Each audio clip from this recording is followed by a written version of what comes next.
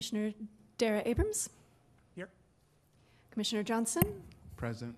Commissioner Noctegal is absent today. Chair Souls. Here. Vice Chair Ewan is absent today. Commissioner Sutham-Thera. Here. And Commissioner Whitesey. Here. Thank you, Lisa. Do we have any agenda changes under agenda item 2? None for tonight? All right, we'll move on to agenda item 3, staff communications. I'll turn it back over to you, Lisa. Thank you. Thank you. I'm Lisa Foster, Acting Transportation Planning Manager for the City of Alameda. Good evening, Chair Souls and Commissioners. I will give a little staff update. So on November 7th, the City Council authorized the agreement to purchase concrete barricades and directed staff to proceed with the updated striping on Park and Webster, with direction to have additional ADA parking zones so that there is one per block face, one per side of the block. And they also authorized the parklet program extension with the direction to cap the total number of parklets. They accepted a couple of different grants recently for parking for Central Avenue. And we have a survey for accessibility. Right now, we are working on our ADA self-evaluation and transition plan. So we really encourage members of the community to fill out this survey. The link is in the agenda for staff communications. And Caltrans District 4 bike plan is also currently has a survey that's still up. People can participate in that. And then Link 21 has an online open house at the moment. You can view draft concepts for a second train crossing of the bay.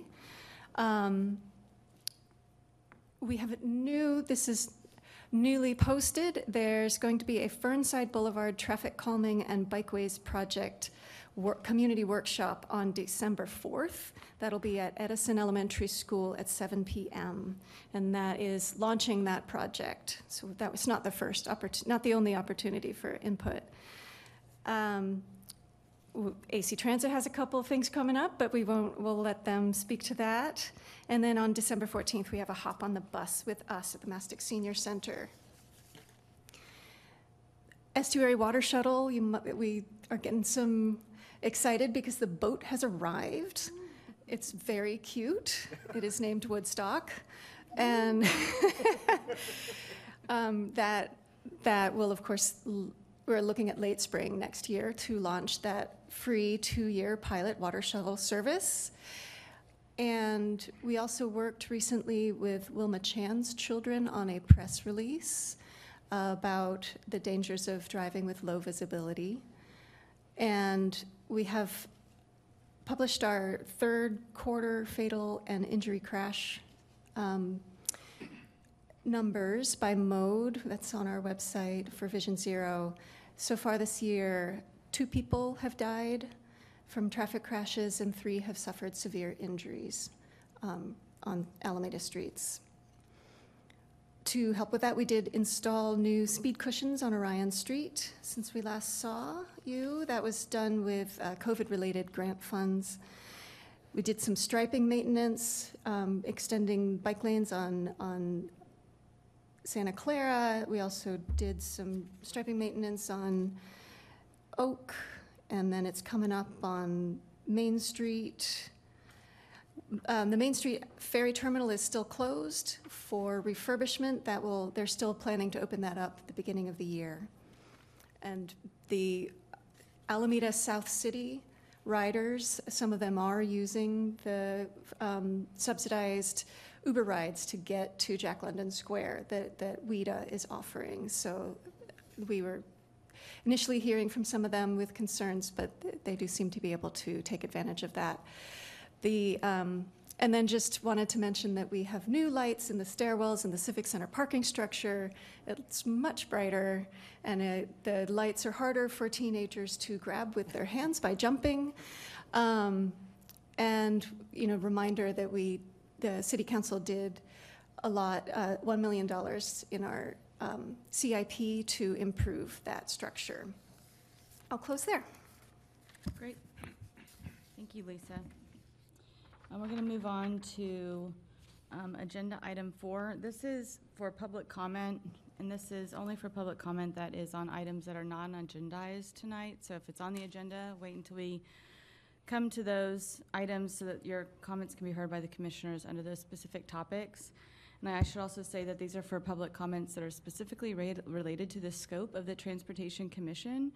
And so any public comments should not be directed towards specific individuals. And let's just try and behave ourselves and keep decorum tonight. Do we have any public comments? There are no speaker slips, and no one has raised their hand, Chair Souls. Okay. We will close out public comment and move on to the consent agenda. The first item, 5A, is to approve the draft minutes from the August 23rd meeting. And Lisa, I didn't bring my notes with me, so I don't recall if we have any abstentions from who was, if anyone was absent. Nobody was absent. Okay, great. We'll go ahead and take any kind of comments from the commissioners or any friendly amendments that you'd like to see included in the finalized minutes, or a motion to approve. Motion to approve. Commissioner Whitesey, thank you. Chair. Susan Thera, thank you. Oh, Aye. sorry. So I've got a mouthful of a last name. It's Dara-Abrams, and there are a couple places where I'd like it to reflect that. So thank Oh. you. I mentioned this to Lisa before, so she's aware. Okay. So, No, thank you for sharing that. Our apologies. We will correct that. Okay. Were there any others? Nope. Okay. That's it. All Thank good. you. Okay. Can I entertain another motion, just to be clear? Motion, or second. Commissioner Motion to Whitesey, approve. Motion to approve. Thank you. Commissioner Cynthia, thank you. All in favor? Oh, we have to do the voice call, I believe. Are we doing voice? Voice is fine. Okay. Yeah. All in favor, say aye. Aye. All opposed, say no. That closes agenda item 5A. We're on to 5B. This is to approve the 2024 commission meeting calendar. It has been published in the packet. I don't know if you'd like to say anything about it. We're keeping the same format as we did for this year, understanding that some meetings are just very difficult to find a quorum. And so if you see a meeting that's moved outside of our regular schedule, that's why. I had one comment on that, if that's okay. It doesn't personally bother me at all, but we do have a January meeting scheduled. And I can see people might be uncomfortable given that there will be some mini COVID wave coming in December, January. I could understand a move to cancel the January meeting and move it to April, which I believe is open. I would support the current calendar as written, but I can understand if someone else feels differently. I'm okay with the current calendar. All right. Do I hear a motion? Motion to approve. Seconded.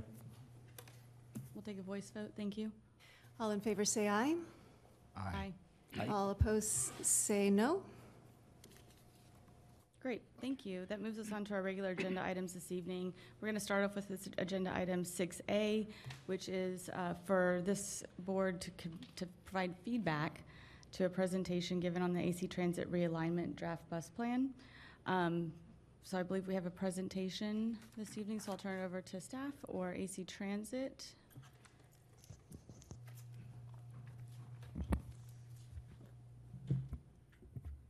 Thank you, Chair. Good evening, Commission members. My name is Maria Henderson. I'm External Affairs Representative at AC Transit, and this is my colleague, Crystal Wang. She's Transportation Planner at AC Transit. So today we are here to present on Realign. Realign is our initiative to remake our bus transit network post-pandemic. Today we will be reviewing the bus service scenario proposals for bus routes serving Alameda. Slide. Thank you. AC Transit is the largest public bus-only transit system in California, providing a lifeline and service to essential workers, students, low-income households, seniors, commuters, individuals with disabilities, and anyone wishing to reduce their carbon footprint. We operate bus service in cities and communities within Alameda and Contra Costa counties, as far north as Richmond, and as far south as Fremont. 43% of our riders are transit dependent, meaning that they are without a car to get to work, school, a medical appointment, or even the grocery store. Slide, please.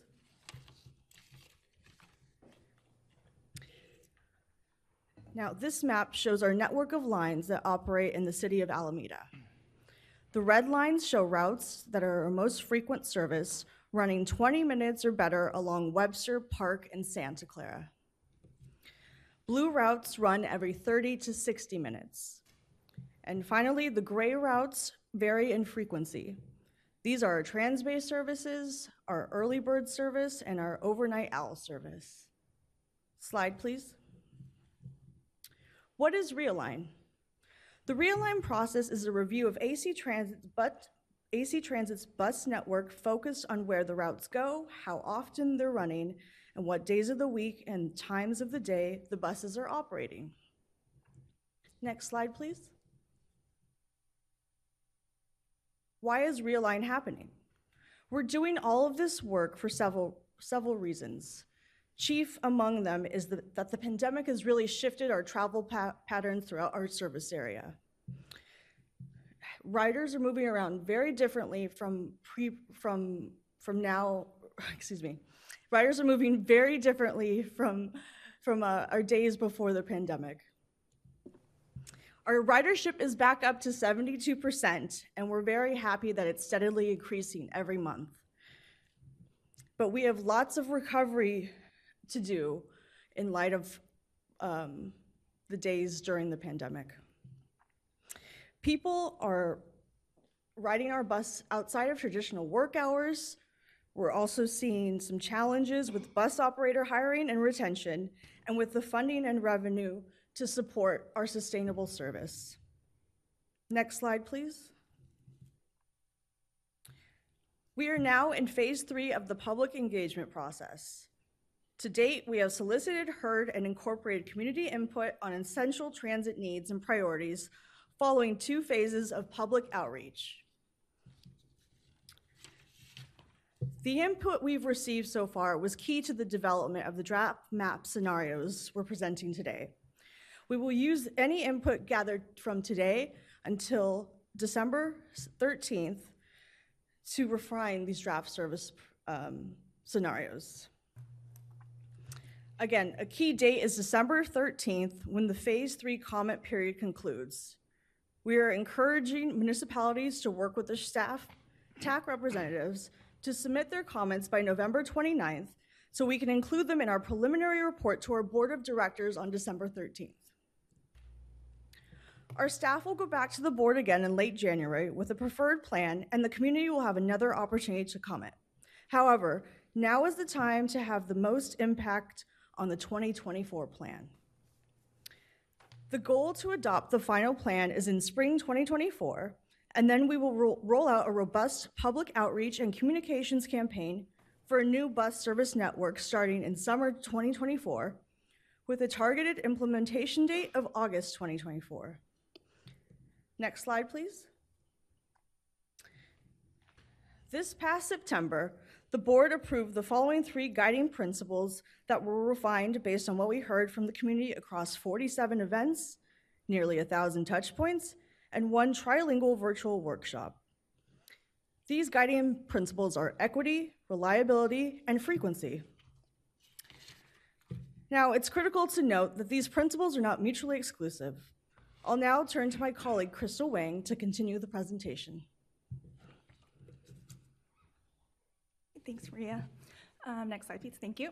So we have 3 service scenarios that we're going to cover today. 2 of the scenarios utilize the resources that we have today and configure new routes based on our post-pandemic ridership data.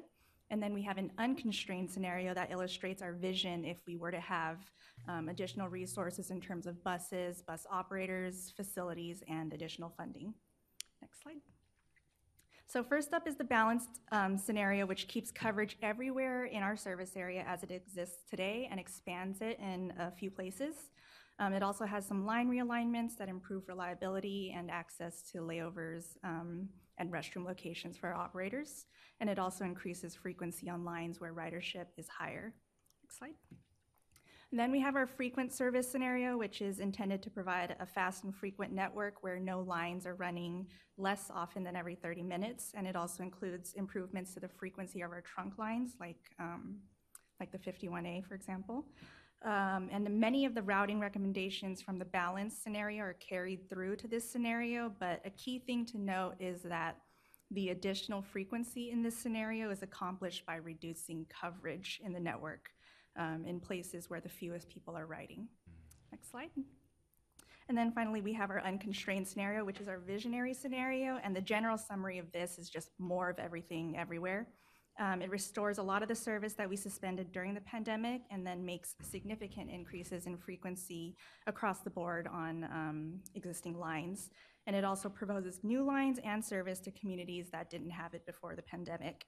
And while we don't have the resources in terms of buses, operators, and funding to achieve this vision today, it can be used to advocate for more resources and represents kind of our vision of what's possible when funding for bus service becomes a priority.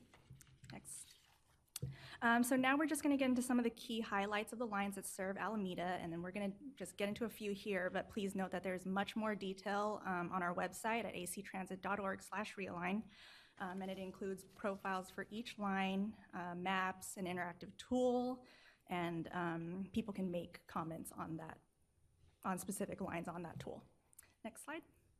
So one of the most significant changes to the system is how lines 6 and 51 work together. Currently, lines 51A and 51B, and only 51A runs in Alameda, but currently lines 51A and 51B meet each other at Rockridge BART, and then customers riding through need to make a transfer. So what we're proposing is to extend line 51A the whole way along College and then terminate it where line 6 currently ends in downtown Berkeley, where it'll cover half of the current line 51B, and then we propose extending line 6 along University Avenue to Berkeley Amtrak. So this will allow for more trips with a one-seat ride without the need to transfer between Berkeley and Oakland. And these lines would run every 12 minutes in our balanced scenario and every 10 in the frequent. Next slide. Line 96 routing would remain unchanged in Alameda, but the routing in Oakland would be modified a little bit to serve Brooklyn Basin. But for Alameda residents, it'll still serve the Lake Merritt BART and still go into downtown Oakland. Next slide. These are for the Transbay lines that we operate in Alameda. In both scenarios, line OX would be discontinued, but the Bay Farm coverage would be maintained by extending line W into Bay Farm Island. And parts of OX, like along Encinal, will still be accessible by line O, which runs all day, every 30 minutes, 7 days a week. Next slide. These are for lines 21, 20, and 39. In our balance scenario, there's no changes proposed to these 3 lines, but in the frequent scenario, line 21 would be discontinued, and then the line 20 would instead be configured as a crosstown route by extending it into the west end along Main, and then into Bay Farm along Otis and Island, but not all the way down to the airport. And then line 39, which currently operates between Fruitvale BART and Skyline High School, would be extended into Alameda down Park Street to the South Shore Center and would operate every 15 minutes. So we would be providing a simpler service between Alameda and the Fruitvale corridor. Next slide. This is just a summary overview of what the scenarios look like in terms of the numbers of lines in each frequency category. And in all scenarios, there are more lines operating every 10 minutes. There is a drop in the number of local lines in the balance scenario compared to today's service, and that's just because we're consolidating some lines and extending others.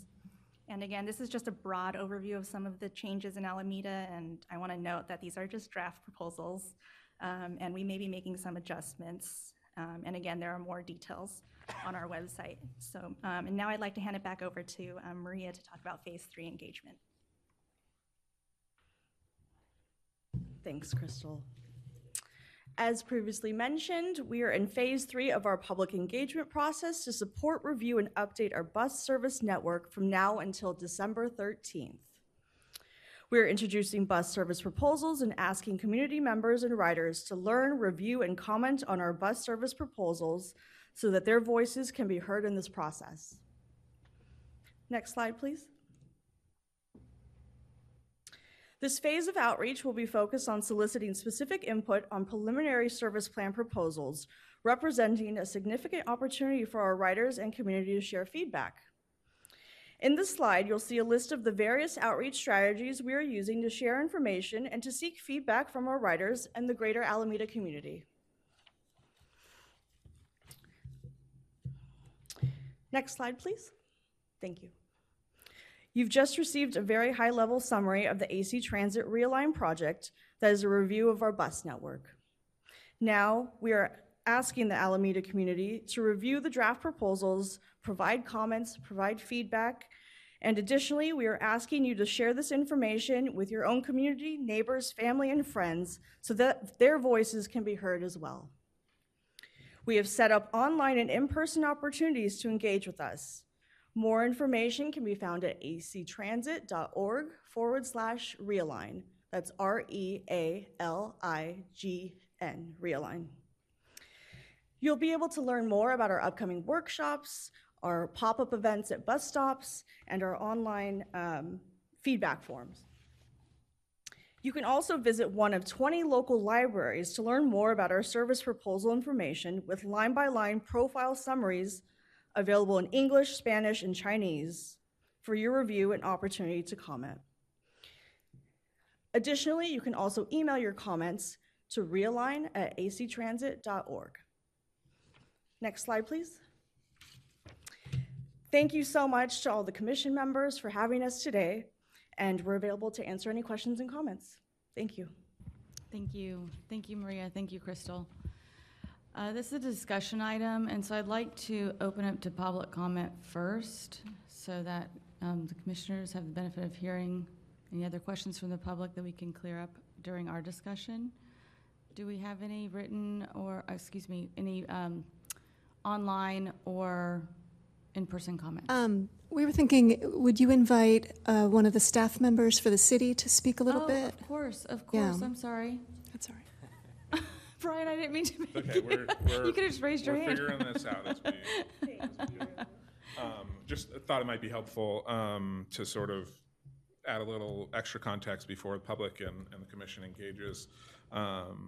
So just sort of wanted to sort of share some preliminary thoughts that staff has been sort of starting to coalesce around as we digest the material. So first off, on behalf of staff, we want to thank AC Transit staff for all their hard work. They're on quite the road show right now, trying to cover every jurisdiction and commission and board and stakeholder group. So, it's a big job they have. And for Alameda specifically, obviously, our geography complicates the sort of challenge of their realign planning efforts. So just want to acknowledge that. We are an AC Transit city, right? We're a bus-first city. We don't have BART, and we have limited connections, off the island to the mainland. So we all know that good AC Transit service is crucial for our residents today, especially our lower-income residents and equity priority communities. But it's also needed to support the mandated growth anticipated in our general plan as well as our region's Plan Bay Area. Alameda's two primary growth areas, you may or may not be familiar, designated as priority development areas in those regional plans, are Alameda Point, which includes Alameda Landing, as well as the northern waterfront. And one thing we just want to sort of, level set is we see serving those designated growth areas as with quality transit as sort of a fundamental need and responsibility of our regional transit partner. So as we look at the realign scenarios, with that context, a few things start to jump out at us. Not covered, there's a lot of detail in the presentation, can't cover it all. One thing, as it comes to the northern waterfront, one of our priority development areas, which includes Encinal Terminals, Del Monte, Alameda Marina, et cetera, other smaller projects. Currently it's served by the Line 19, it has 60-minute service. Before the pandemic, it started in 2016, had a higher frequency service, and then it was reduced when COVID came along. But for us, we think we simply can't give up on serving. So the realign proposals essentially propose to either eliminate or maintain just the 60-minute service, so the balance scenario. would just keep the existing 60-minute service, which really I think is not really a viable service. It's going to be hard to attract riders in a scenario like that. And then the frequent scenario and the unconstrained scenarios currently do not envision keeping or expanding those service on Line 19. And we think we just can't give up on serving that growth area. Just this year alone, 2 different 360-unit multifamily apartment buildings came online along the northern waterfront, and they're filling up now, right? They're not full, but they are filling up. Hundreds more units are under construction, and something like 1,000 more are approved. So to us, Line 19, established in 2016, it wasn't a bad line, right? But it may have just been a little bit ahead of its time. And now that the northern waterfront is really, those projects were delayed, COVID came along, we think now is the time to sort of re-engage and reevaluate that service for the future and recommit to it. And we think we have an opportunity because each unit on the northern waterfront gets an easy pass. Those units they also have supplemental funding available to help increase transit service to their residents. So we think there's opportunities there to partner with the TMA, the Alameda TMA, which oversees those residents' transit funds. And what we really want to avoid is a situation where those northern waterfront developments, those communities abandon the AC Transit Easy Pass program and take their sort of what's becoming a growing budget that can supplement transit and sort of opt out of AC Transit and try to proliferate like some sort of private shuttle, right? We think that would be bad for everybody involved. The other priority development area, Alameda Point, is growing. It's, got a lot of new homes that have been filled in the last few years. There's also another 1,000 or so entitled. Of the lines serving Alameda, Line 96 ridership has rebounded the most since pandemic. That line serves many of our lower income families who also access services via the line, including Village of Love, the food bank, and other social services. So again, we think we have an opportunity with those new developments, and every tenant we have at Alameda Point, every employer out there also pays into transportation funding, which is designed to do things like buy easy passes, supplement service, the most recent of which, obviously we talked about the water shuttle, but we think it's really core to sort of engage in this planning process with the TMA and the funding that might be available to try to increase that service.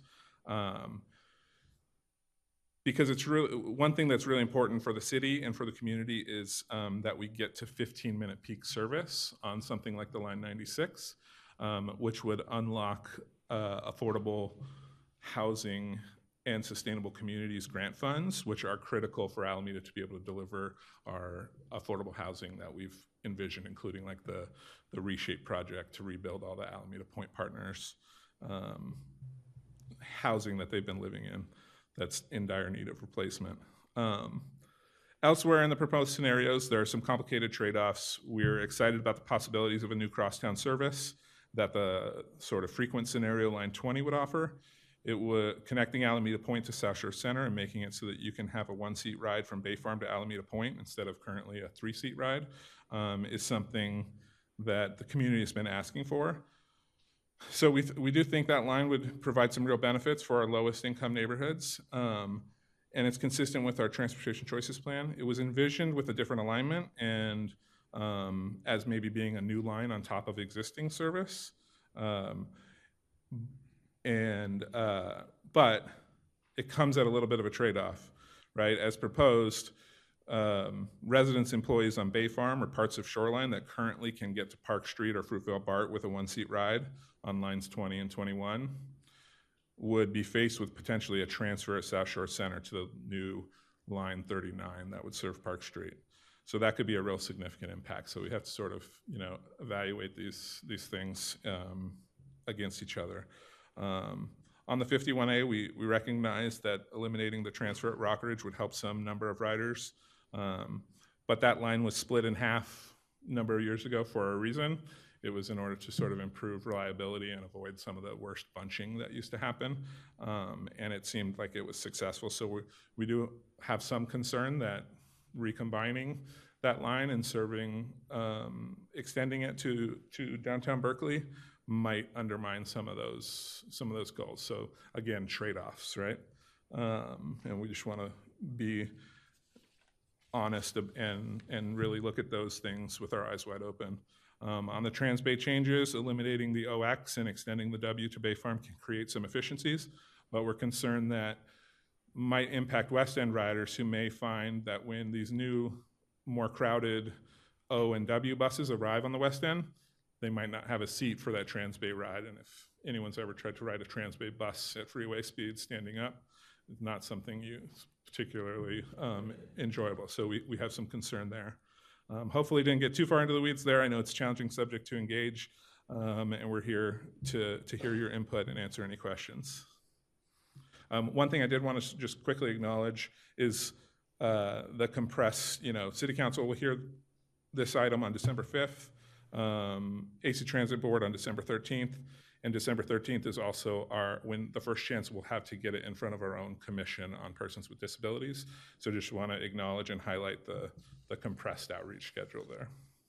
Thank you. Thank you, Brian, and I apologize for, we had talked about that, and just to reiterate the schedule as far as staff feedback needing to be ready to go into that city council meeting. And so part of the discussion this evening, as far as clarifications or other feedback that you would like staff to incorporate into that feedback, should be done tonight if possible. And if you need to follow up, I would assume with emails or anything else on any other particulars that we don't cover tonight, you're welcome to do via Lisa.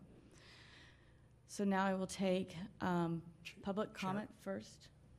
Could I ask a clarifying question? You can, of Lisa, process-wise? Oh, you for can process, decline, yeah. Of course. Yes, no, So for process, it's fine. The question for the two of you is just, the TC received a lot of email public comments that went into a lot of depth, and I'm just wondering if it is possible for those emails to be shared with AC, and just so folks who may be giving public comments tonight just know that anything they've already sent to this body could also be shared with AC, so to, Yes. keep. In fact, we've already shared some of it with them, and then I was, after today, planning to send whatever, I think there might have been one or two since I shared with them, and they said they will add it to their database of feedback. So it's happening. Thank you. Yeah, no problem at all. I was about to say, clarifying questions we do sometimes with action items, but we tend to mix clarifying questions with discussion on this board, and so to keep it clear. I'm learning as I go. So for that reason, I like us to have the benefit of public feedback first, then we can do both at the same time, and hopefully answer those questions that we heard during public comment as well. So with that, are there any comments or We public do. comments? We have one person with a speaker slip in person, and then 5 so far hands raised on Zoom, so we'll have 3-minute comments. Okay, let's starting- go ahead and do in person first. What's that? Yes. Starting with Eric Shamir. Thank you. Good evening. My name's Eric Schottmeyer. I live in Bay Farm Island here in Alameda, and I've been a daily AC Transit user since I moved to the East Bay in 1980. I also am a former transportation commissioner. I think it's still true that I have the longest tenure of any transportation commissioner in the history of the organization, 11 years. I started with the initial transit committee. I had 2 city council people on the commission, and then when he created the transportation commissioner, I had 8 years as a commissioner. Two different mayors appointed me, and a third didn't want me anymore, so I had to just sit down. It's so bad. I've been heartbroken ever since. As a daily AC Transit user, I've been concerned about the scenarios. I think we should make no mistake about it. Some of them include pretty drastic service cuts to Alameda, both in service hours and so on. And one of the things that cut, I'm glad the staff member mentioned it. I live on Bay Farm Island. I think 90% of my trips are to either Park Street or the Fruitvale BART station. And that kind of a trip wouldn't be possible anymore. And I'm not the only one who rides that bus either. It's a frequently traveled bus. In my day, we were proud of the fact that we preserved 15-minute service along Park Street, even in past service cuts. The 20 and the 21 provide that. The 21 and the 20 split currently and go different directions. But along Park Street, we had frequent service, and I'd hate to see that jeopardized too. Also, the OX used to carry local passengers. I think for the poorest of reasons, that practice was discontinued several years ago. But the OX that's running now is a shadow of what it was before COVID. We had 10-minute service in the peak, and it ran from about 4 o'clock in the afternoon till 8 in the evening, and now it runs from 4 till around 6 in the evening. Last one leaves San Francisco at 5:50. So it's already a shadow of what it was before. So those are my major personal concerns, but I think as advisors to policymakers, I would suggest that you might want to ask about the assumptions that are being made in terms of future travel behavior. We all know that transit systems around the Bay Area are being impacted heavily by the change in work behavior and in travel behavior. AC Transit isn't the only one facing that. But what's going to happen in a year? What's going to happen in 5 years? If we cut service back severely now, will we be ready to add it back when demand rises again? Before COVID, transit was in sort of a boomlet, and we were turning people away from some services.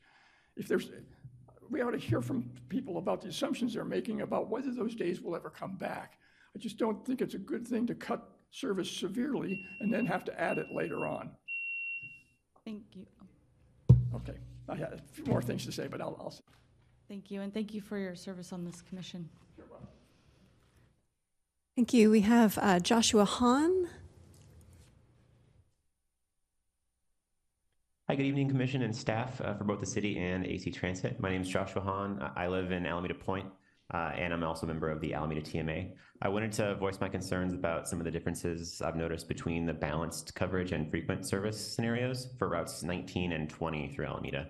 On the one hand, I'm very much in favor of the proposed changes to Route 20 under the frequent service scenario. This change brings Route 20 a bit further west to serve residents at Alameda Point along Main Street, which is an equity priority area, as mentioned by the staff member earlier, and connects residents with this neighborhood directly to Alameda Landing and downtown Oakland in one direction, and then Webster Street and South Shore Center in the other direction. Currently, this neighborhood is only served by Line 96, which goes no further east than the Webster Street, so it provides no one-seat trip for most of the city of Alameda. I really do appreciate how Line 96 is also planned to serve the Brooklyn Basin neighborhood across the estuary in Oakland, which is currently a transit desert. And I know that's not Alameda, but I appreciate the change nonetheless. On the other hand, the frequent service scenario eliminates Line 19, which currently connects Alameda Landing and Marina Village along Clement Avenue to Park Street and Fruitville Bridge. With all the new housing that's currently being built, and soon to be built along our northern waterfront, I hope the city of Alameda can work with AC Transit to better serve residents of Alameda Point and our northern waterfront by finding a way to keep both Line 19, ideally with more frequent 30-minute service, and make the proposed changes to Line 20 under the frequent service scenario. Thank you. Thank you. Our next speaker. Zach Bowling. Good evening, Zach. Thank you, Commission. I just had a couple of comments. I had to go through my notes because I think Brian McGuire touched on a good number of them and Josh touched on one of them. But right now, Alameda sort of lacks that true end-to-end, and I'm looking at like the line F20 is sort of one possibility to sort of connect Alameda Point to Bay Farm, but it still lacks what we had with something like the Line 78, which was canceled, unfortunately. That gets us from all the way to the ferry service and connecting that again up all the way to Bay Farm. And given that this is canceling the OX and we're getting rid of another connection to San Francisco, it's kind of a double whammy in how bad that hit us. One of the issues that I have with the Line 20 right now is because it does follow that southern route across the island, there's no real connection to the middle of Alameda. I live in central Alameda, so it doesn't really help anybody that lives along that route get to either Bay Farm or to Alameda Point, especially because we're building more than we've talked about housing along the northern waterfront and Alameda Point, but also jobs, or that's a job growth area in some ways. So it doesn't really help us reduce miles traveled for people that work in those areas. I was also kind of looking at the Line 96 changes, the Brooklyn Basin changes, which I'm glad that Brooklyn Basin's getting connected. That line's sort of interesting. It's good that it connects it to downtown Oakland and it connects Alameda Point to Alameda Landing in downtown Oakland. But somebody going to Brooklyn Basin probably has no reason to go to Alameda Point. They're not really connected, and it would maybe make more sense to sort of have that be two separate routes and then maybe increase the service for 96 within Alameda to connect it with other areas of Alameda itself. On top of that, I just was going to echo, line 51 was split. I had the same concerns. Brian McGuire brought it back up as well. So I won't dive into that. But I'm more just kind of sad how the line 78 was killed during that point. I don't want to rehash it too much, but there wasn't much notice to Alameda citizens. The BART board had, or the AC Transit board had just cut service to it.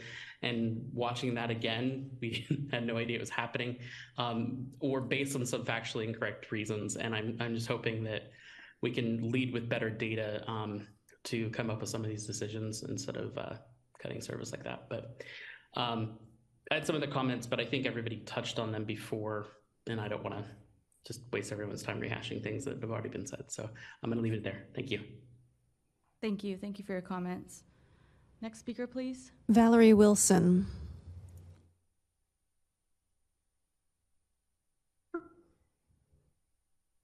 Oh, hi, Valerie. Sorry. Here, I just... See. There you go. Perfect. Yeah, good evening. I appreciate everybody here today. So my name is Valerie Wilson, and I live on the east end of Alameda. I'd like to second the earlier comments around the OS bus line. At least when I commute to San Francisco, it's standing room only on the bus, so it would definitely be a loss for commuters and my family. So I appreciate any reconsideration of removing that line. And then I also have a clarifying question about the O-Bus line. It looks like the time frame on weekdays remains unchanged. Will it continue to leave up until 10 p.m. on weeknights? Because I continue to see riders around that time. Thank you very much. Thank you. Thank you. We'll see if we can get that answered. All right. Now we have Ken Durr. Good evening, Ken. Oops. Yes. Thanks. Good evening. My name is Ken. I am a longtime resident of the West End and a frequent AC Transit rider. I generally favor the balanced coverage scenario since it mostly maintains the existing service network in Alameda. I am less in favor of the frequent service scenario, which discontinues Line 19 as mentioned, and reroutes Line 20, which prevents Bay Farm and South Shore residents from reaching an Oakland area BART station in a reasonable amount of time. I'm also disappointed that neither scenario proposes service to the Seaplane Lagoon or the Main Street Ferry terminals, and this really goes to the primary point I want to make tonight, that I think neither scenario is really sufficient to meet the city's needs. We have over 5,000 new housing units on the way in Alameda and plenty of new housing already here. And so I'm very concerned about traffic on and off the island, particularly on the West End. As mentioned, Alameda has limited points of entry and exit. And now every day when I ride the 51A through the Posey or Webster tubes, I can always count on bumper to bumper traffic when that wasn't really the case before this summer. Tonight, I would like to ask the Commission and AC Transit to investigate an additional bus line, and I've shared a route proposal with maps and a mock schedule as well as part of a written public comment tonight. This proposal, which I've called Line 50, combines 4 different route proposals that the city or AC Transit have discussed in the past into just one consolidated route. So this Line 50 proposal would, 1, be a ferry shuttle, like an all-day version of Line 78. 2, introduce 15-minute service to Site A and the Alameda Point Collaborative, which is why a Line 96X was approved in 2019, but never implemented. 3, a crosstown Alameda service that serves Bay Farm as discussed in the Transportation Choices Plan, as well as Encinal Avenue. And 4, revive an Alameda shuttle concept. So that's 4 lines in one. And this potentially helps address many of the concerns of tonight's commenters. I understand that right now it is difficult to suggest a new line, particularly when AC Transit is facing tough financial and service decisions across the agency's reach. So maybe not now, maybe not even in August 2024, but can AC Transit, Alameda, and the TMA partner with the housing developers who not only add to our city's traffic, but are no doubt profiting from all of the building, to fund something like a Line 50 or other additional investments as we continue to grow and evolve as a city? Thank you so much for your time. Thank you, Ken. Next speaker. Last one, Bennett Schatz. Good evening. Good evening, Commission. Thank you for talking about this stuff and taking time. I just want to comment on 2 lines about the 51. I use the 51 A and B to get to Berkeley often, and I think the combination is good for taking a single seat ride, but I would just ask AC Transit to consider something like a 51 Express, because as we experience with bunching, sometimes the 51 gets stuck and there's sort of a do-si-do happening. And I think that as somebody who does go to Berkeley often, the choice is either to take the 51 to BART, to ride through the tunnel to BART, or to take the 51 all the way. And it's just, there's not a great option, even though a 1-seat ride is preferable. And then on the weekend scheduling around the O, I use the O to go to work. I live on the West End. I use the O to go to work regularly, and then use it to go into the city on the weekends. And I think cutting it to once an hour is really bad. I mean, ferry service is already diminished on the weekend, and so to have a single transit option to get from Alameda to San Francisco on the weekend being reduced to once an hour is a real detriment to the city, and I would urge them to reconsider that. Thank you. Thank you, Bennett. That was the last speaker. Okay. I'd like to open it up to the commissioners for both clarifying comments as well as discussion, but I wanted to, before getting into details about specific lines, just address ask for one of the themes to be addressed, because Alameda has, we've been making up ground on meeting our RENA goals. We have a lot of high density housing going in. This body has asked a lot about future population density and what exactly is being modeled for everything from roadway improvements, and I think this falls in that category. I saw the timeline on one of the slides earlier, and I guess the question is, do we have any information on what travel demand volumes were used in planning for our service specifically, and what growth model was used for those? And then a third question, that because this isn't really going into service until next year, I guess that's when the draft final plan comes forward. How long until we revisit that? Because I think we know that our future of housing and projects is going to change substantially, even within the next decade. And so I would like to understand, just for this service, when is that revisited? When do we have another bite at the apple to be able to see if it's working and if we're really serving the community enough to get the ridership that AC Transit ultimately needs to be able to manage the fiscal things that are going on?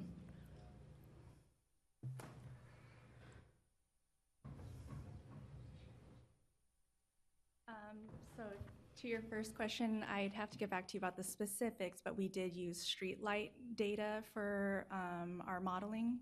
So that's just using cell phone-based GPS ping. So that's just general travel, not transit-specific travel, just general travel based on cell phone data. And then for how often we'll get to revisit this. So this plan will be, the goal is to implement by August 2024, but we generally make service changes 4 times per year. And sometimes those are as simple as just changing trip times a little bit, but they could also be something more substantial. So that is something we do regularly. So was there a growth model added to the streetlight data at all? I have to get back to you about that. Okay.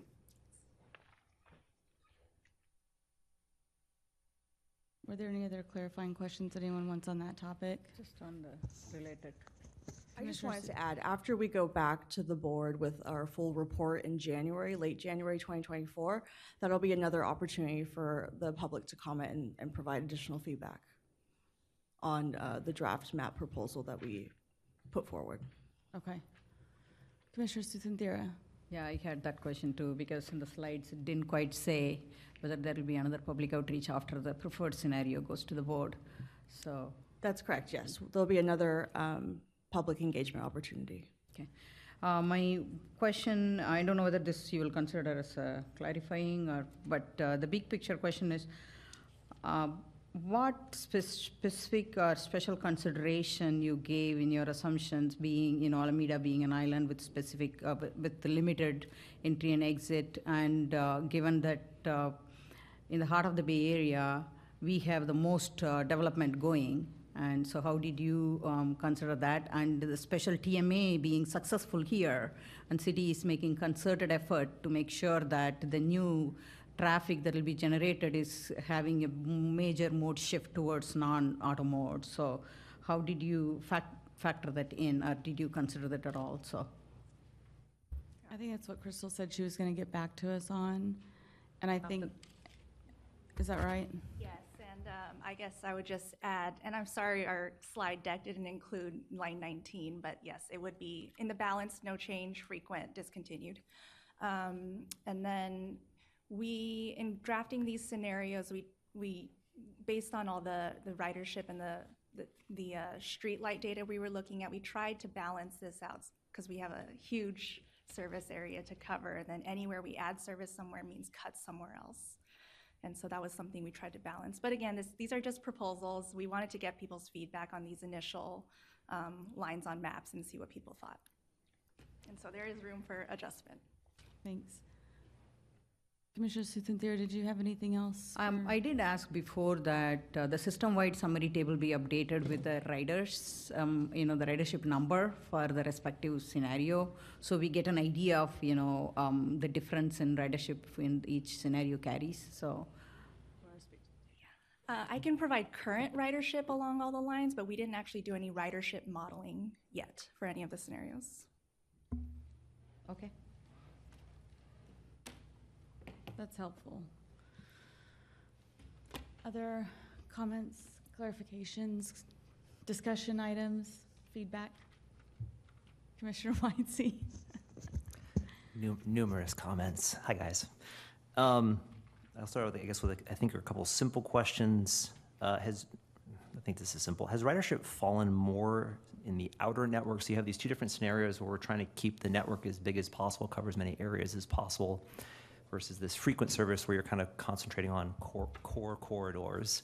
And so if you look as a percent of loss, those lines that aren't doing nearly as well as they used to, have you seen that those outer scenarios, the ones way out there, that those fell off farther or they fell off less far in terms of stability of ridership?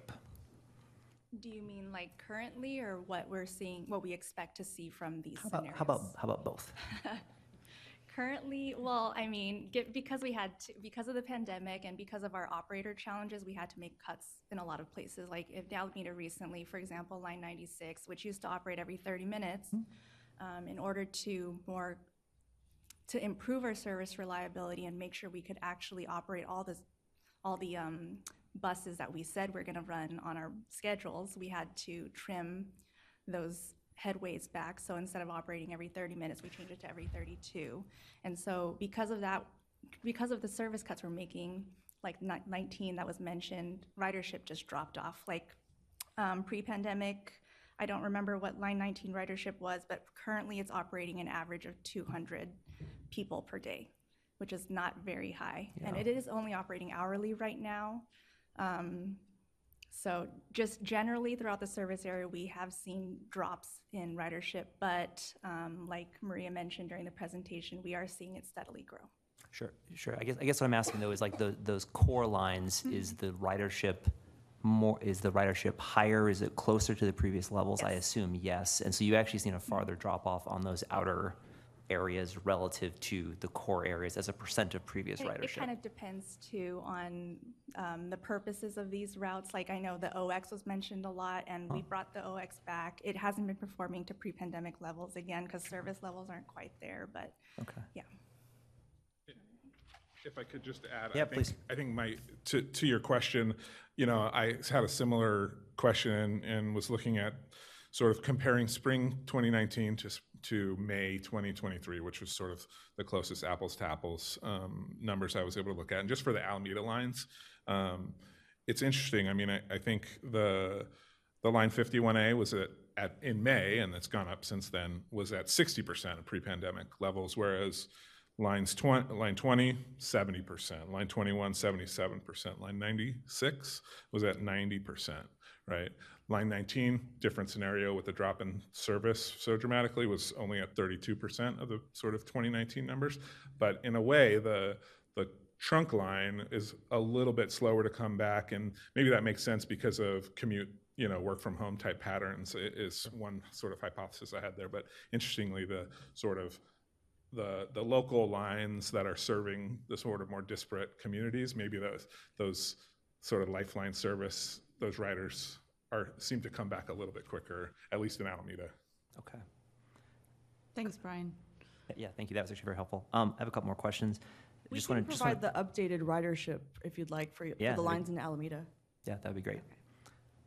I just want to clarify, the line F20 does not exist in the balanced scenario, correct? Correct.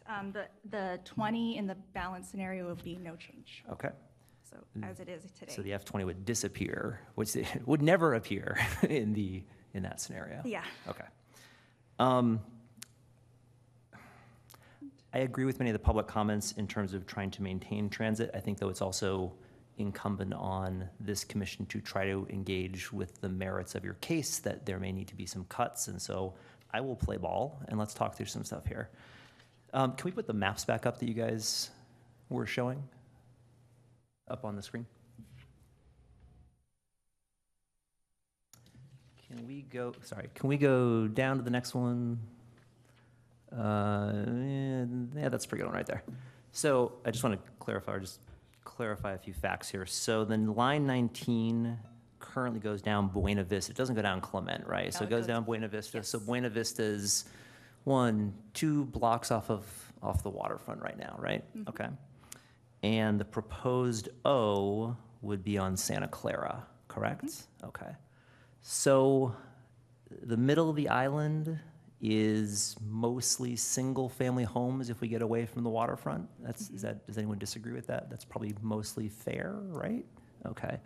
So I guess if you're trying to split the baby, if you're trying to get enough coverage that the waterfront is still covered, which I think was one of the main concerns of many comments, and we're trying to move transit towards greater density, is there a reason we wouldn't just move the proposed O a couple of blocks towards the waterfront, but not all the way to where you guys where the 19 currently runs? Because then you could just, it's annoying. You got to walk 2 blocks in a different direction. I get it. But I understand you may need to make cuts because of your budget. And so it seems like that helps because you get closer to the waterfront. You move away, unfortunately, but maybe realistically, from the single-family home corridor and get more coverage in the place that we're concerned about for the near future. So explain to me why you wouldn't want to move that, especially because I know this commission, a previous commissioner had talked an awful lot about like Lincoln Pacific as an obvious place for transit. So tell me why I'm wrong. Not wrong. That is something we could explore. I guess the only thing I would add is we don't have bus stops on Lincoln Avenue right now, and so that would just be a little bit more effort to make sure there's enough red curb for where the buses stop. Sure. And red paint's pretty cheap, right? Yeah, and it would probably be the parking loss is the concern. Sure. Mm-hmm. Good luck. Yeah. Okay. I'm going to move on to a couple comments, but I would like you guys to at least think about that because I think it does sort of get at some of the concerns of the future of Alameda moving towards density, while also maybe addressing some of your concerns about we just can't keep running as many people want to run as many buses as possible. I get it, but also money is not infinite. So please do consider that. There was a public comment about adding stops to the 96 as a possible thing. I will tell you, I take the 96. Adding more stops is a bad idea, actually. The 96 is frequently used to get from Alameda Point to Webster or to get from Alameda Point off the island. It's not a quick trip now anyway. We have this completely insane loop that's happening out by Target, et cetera, that just adds an extremely annoying 6-7 minutes. And it's one of the reasons the 96 probably isn't always the desired way to get off the island. So I would probably say that I do not agree with that public comment. Coincidentally, that's actually one of the greatest things about the proposed F20. If we can go to the slide with the F20. So historically speaking, even in my short history in Alameda, like the West End is kind of underserved with transit. I mean, we have one bus line, we have a bunch of housing coming, but even before a bunch of housing coming, we have one line. It's a bit imbalanced, quite frankly. What's great right here about the F20 is, I understand this, correct me if I'm wrong, you could get on at Alameda Point, corner of Stargell and Main, and you'd basically go right off the island, right? You go towards Oakland, so you wouldn't have to go all the way back down through Webster. You wouldn't, which you do now. There's no way to avoid it. You'd be able to get, which again is some of the things we're trying to promote here. We're trying to promote people being able to get off the island to jobs without having to take a car. And so what's nice about this is that straight shot down Stargell with all the with only a little bit of an intervening loop gets you off. Great. Also, the other direction for those people that need to get to Webster, like the 96 currently does, the 96 still does that. Also, this scenario, this version of the F20 also does that, and it brings you to the other end of Webster. So we're not removing the ability of people at Alameda Point to get to Webster.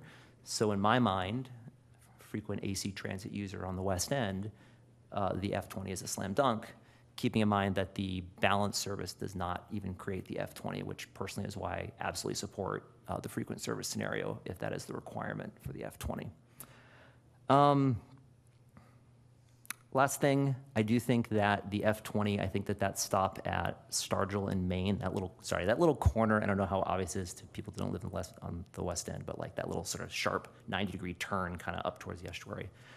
Has there been any consideration to moving that stop a little bit more into Alameda Point? The food bank is a couple blocks away out towards Alameda Point. APC is a couple blocks away. I think that if we're trying to serve populations that especially need transit, I understand that slows things down slightly, but I would love to understand a scenario where we add 2 blocks in that direction and the 2 blocks back, which puts you more towards housing for people that need transit, puts you more towards the food bank, puts you more towards APC, all those things, but still covers a lot of the great, highly endorsed things the F20 does. And quite frankly, pairing that with my own opinions about what we should probably do with the 19 and moving the O, I think you can probably fit those things together. So thank you for your consideration. I appreciate it. Thank you, Commissioner Whitesey. Other comments, questions?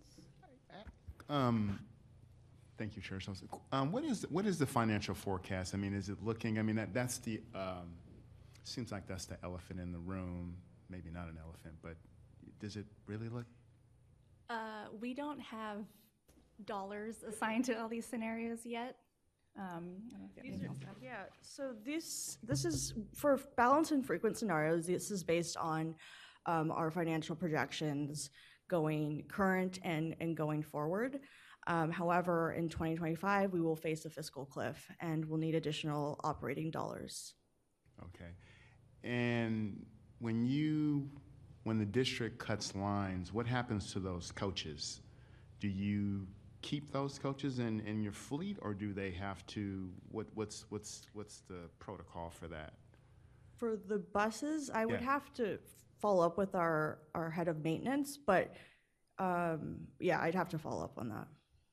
I can get you that answer offline. Yeah, I remember years ago, Chris Peoples talked about sometimes when you have cut lines, it's not cost efficient to keep the coaches. So when things are going well and there's goal at the end of the rainbow and you want to bring these lines back, you don't have the coaches to do that because they're gone from the fleet. So I don't know if that's still the scenario, or if that's still the sort of the. I'd have to check. I'm not sure if we sell off our fleet if we're not using it at full capacity. Okay, and then my final question, I was, one of the speakers that called in, when I look at the district and your major lines like San Pablo Avenue with the 72s, International Boulevard, that's gone from the 1 to the R to the BRT, where does the 51 ridership compare to that? Because you're talking about going from Fruitvale through Alameda, through the Tube, Chinatown, downtown Oakland, Tech. I mean, it's just, it seems to me that would be considered one of the most frequent corridors for the district. And I know there's financial restraints, but has there ever been thought about maybe making a rapid for that route? Because the 51 is a long haul. Senior centers, Yes. schools, I mean, I ride it all the time. It is getting through the Tube, Chinatown, it's a beast. Yes, it is.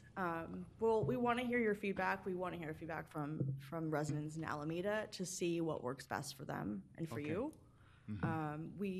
In terms of building a rapid corridor for the 51 route, I don't think we have any plans to do that at this time. But No, I didn't think so, but yeah. I'm thinking about in terms of the most frequently used arteries in the district. I would imagine 51 has to be right up there with the 72 and the Tempo. It has to be right High there. ridership, yeah. High ridership. So I was just curious about that. So Yes, yeah, we're trying to make it work for I'm everyone. not trying to put you on the spot. I'm just trying to, No, it was a think good about question. that. Thank you. Yeah. So, yeah. And we want to hear your feedback. So thank you very much. Yeah. Okay. So I'll stop talking and let my other. Did you have anything else, Commissioner Johnson? No. Good. Commissioner Dara Abrams?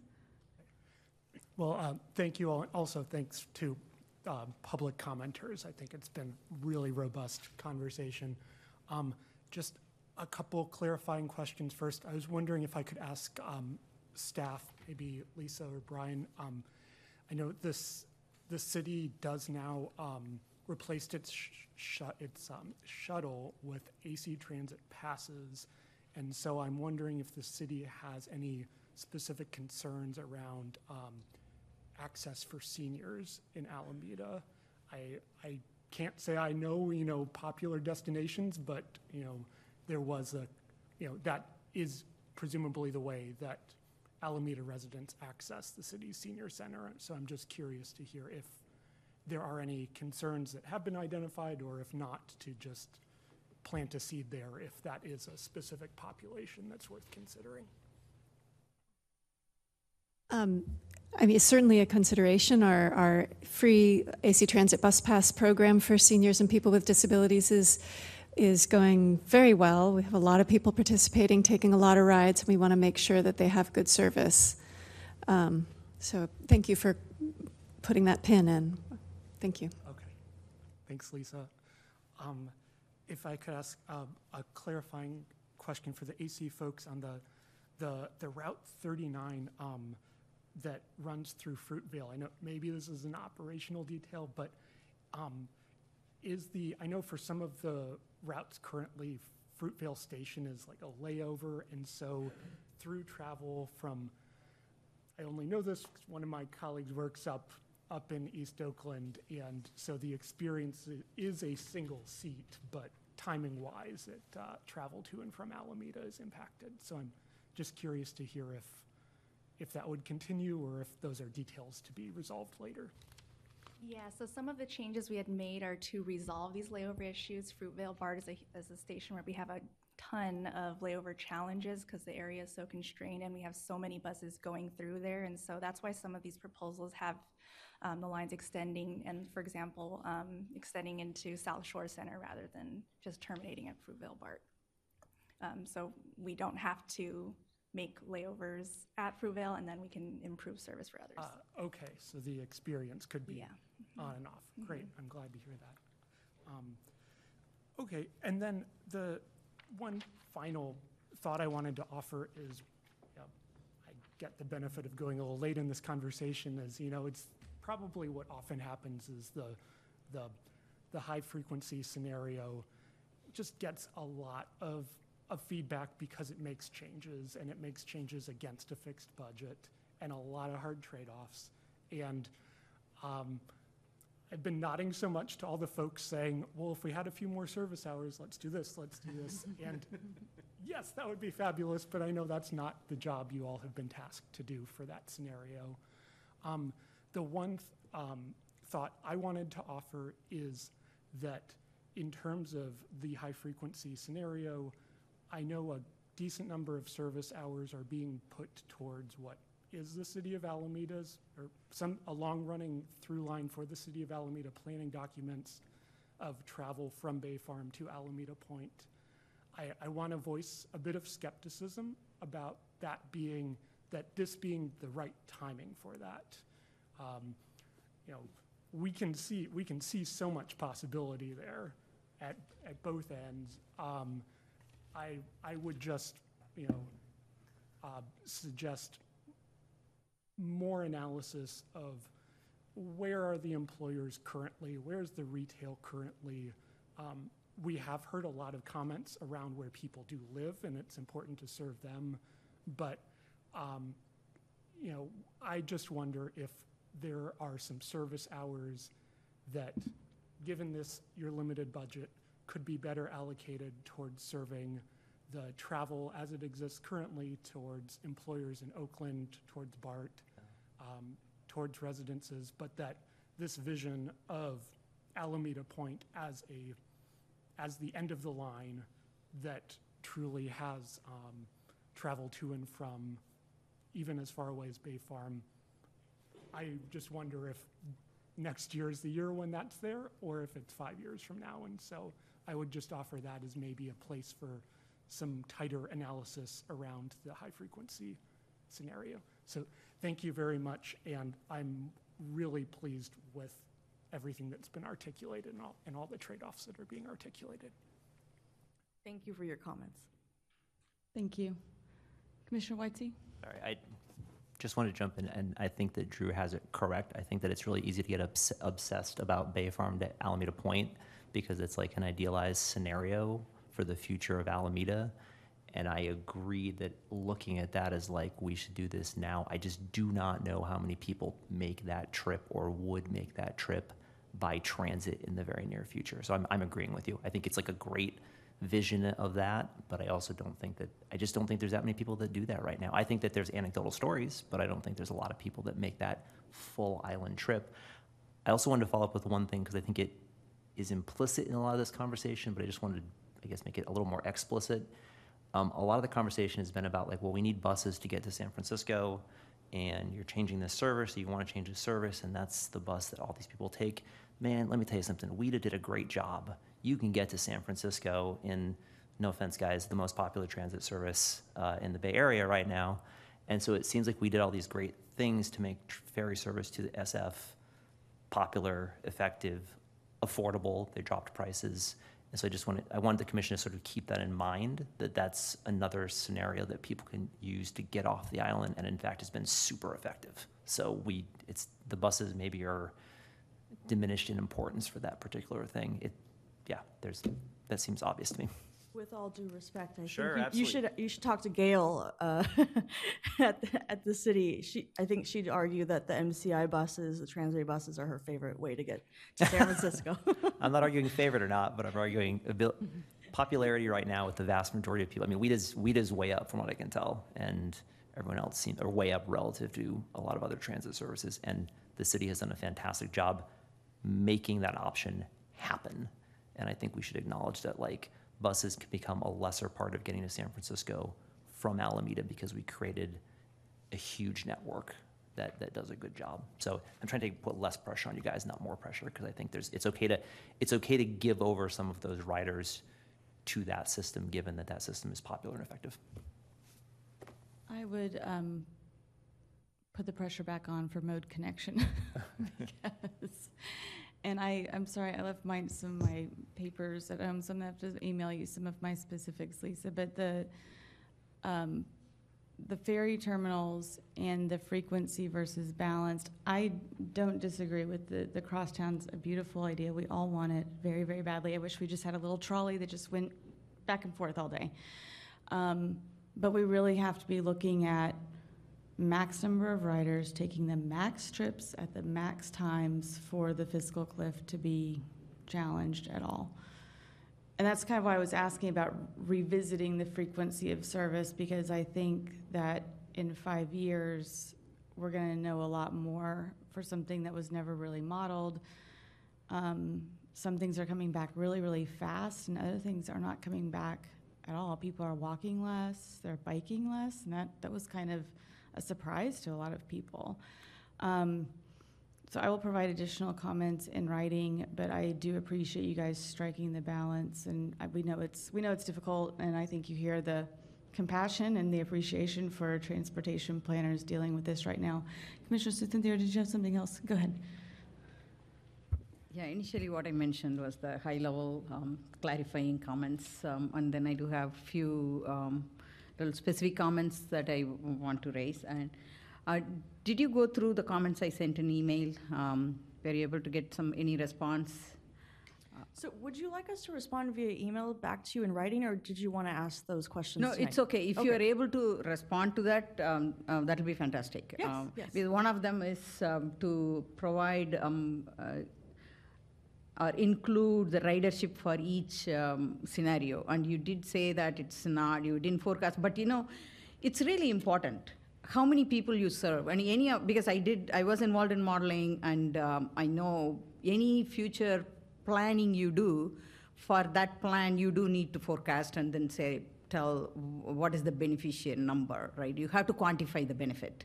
And this is even more important because we are looking at, you yourself say the numbers are higher number of riders are disadvantaged population. And then we have all the more responsibility to provide the number.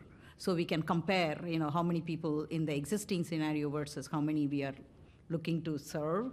And in that circumstance, we can, look at who we are not really covering, right? So I would really encourage, or I would request you to add that number and let us know what the ridership is, especially with Alameda being an island with, limited entry and exit. And of course, we may have connection to San Francisco, but, to the rest of the Bay Area, some people do really depend on bus transit, so. One other, couple of other points is 51 Express to Fruitvale. I mentioned before, I do like the one-seat ride, but you can clearly hear that from the comments received. Express service is, people are seeking for express route, so a consideration for that would be great. One question I have is, do you even thinking about adding micro transit option somewhere, where you are cutting service and there is a transit desert? Are you considering any micro transit options? Yes, in some of the scenarios we are considering a microtransit option in Warm Springs out in Fremont. Oh. Nothing in Alameda. And we are considering in other areas in our unconstrained scenario, like in Richmond, Castro Valley and Hayward, and Warm Springs, but yes, nothing in Alameda. Okay. And in very high level, big picture, any of these scenarios, when you move into the implementation, are you thinking of a pilot option for any of the routes? I think it's important to note that this is something that AC Transit evaluates every few years. So we're always doing a realign of sorts. So it is, and now it's kind of past due, and since it's post-pandemic, the travel patterns have changed, the way people ride the bus have changed and use public transportation in general. So this is something that we're constantly evaluating and checking in on our ridership and ourselves to make sure that we're accountable to our customers. This is also kind of an overhaul given the conditions. I can understand, and again, we appreciate, Chair mentioned, the effort you have done, and it is very involved. We can see that the challenge, the transportation planners are facing, especially transit. And so one other specific question is you are removing or proposing to remove OX, but then extending W. What's the difference in features? Well, the reason we're proposing to discontinue the OX is simply because it's so low ridership. And then in terms of the coverage, it'll still be, the areas will still be covered. Everywhere that's being lost by OX will still be covered by the O and the W. And then just, yeah, it's just low ridership and it requires an extra bus. And then really the reason we cannot increase more service is not even so much funding as it is an operator shortage. We just don't have the operators available to up the service levels. Okay. It is disheartening to see no service connecting to the ferry terminals and the West End, where you have the EPC area and the most needy people, that need bus transit. So I'm kind of surprised to see that big gap, in service extension. I hope AC Transit will revisit and provide a connection over there. And connecting to BOT station, Fruitvale BOT, that's been talked about, so I want to reiterate that. And I think those are my comments. And I would appreciate the public comment, which is really extensive, and it's amazing about the comparison and the scenarios some people have drawn, and it's they are the ones using the transit, so you want to really take it seriously. So, I appreciate Lisa forwarding those comments, and you are taking a look at it. Finally, I think I did ask, do you have any numbers of the engagement from the Alameda, the public engagement that you have done in public outreach you have done in Alameda, and what kind of numbers you got, number of comments or number of attendees or something like that? Do you have any numbers for that?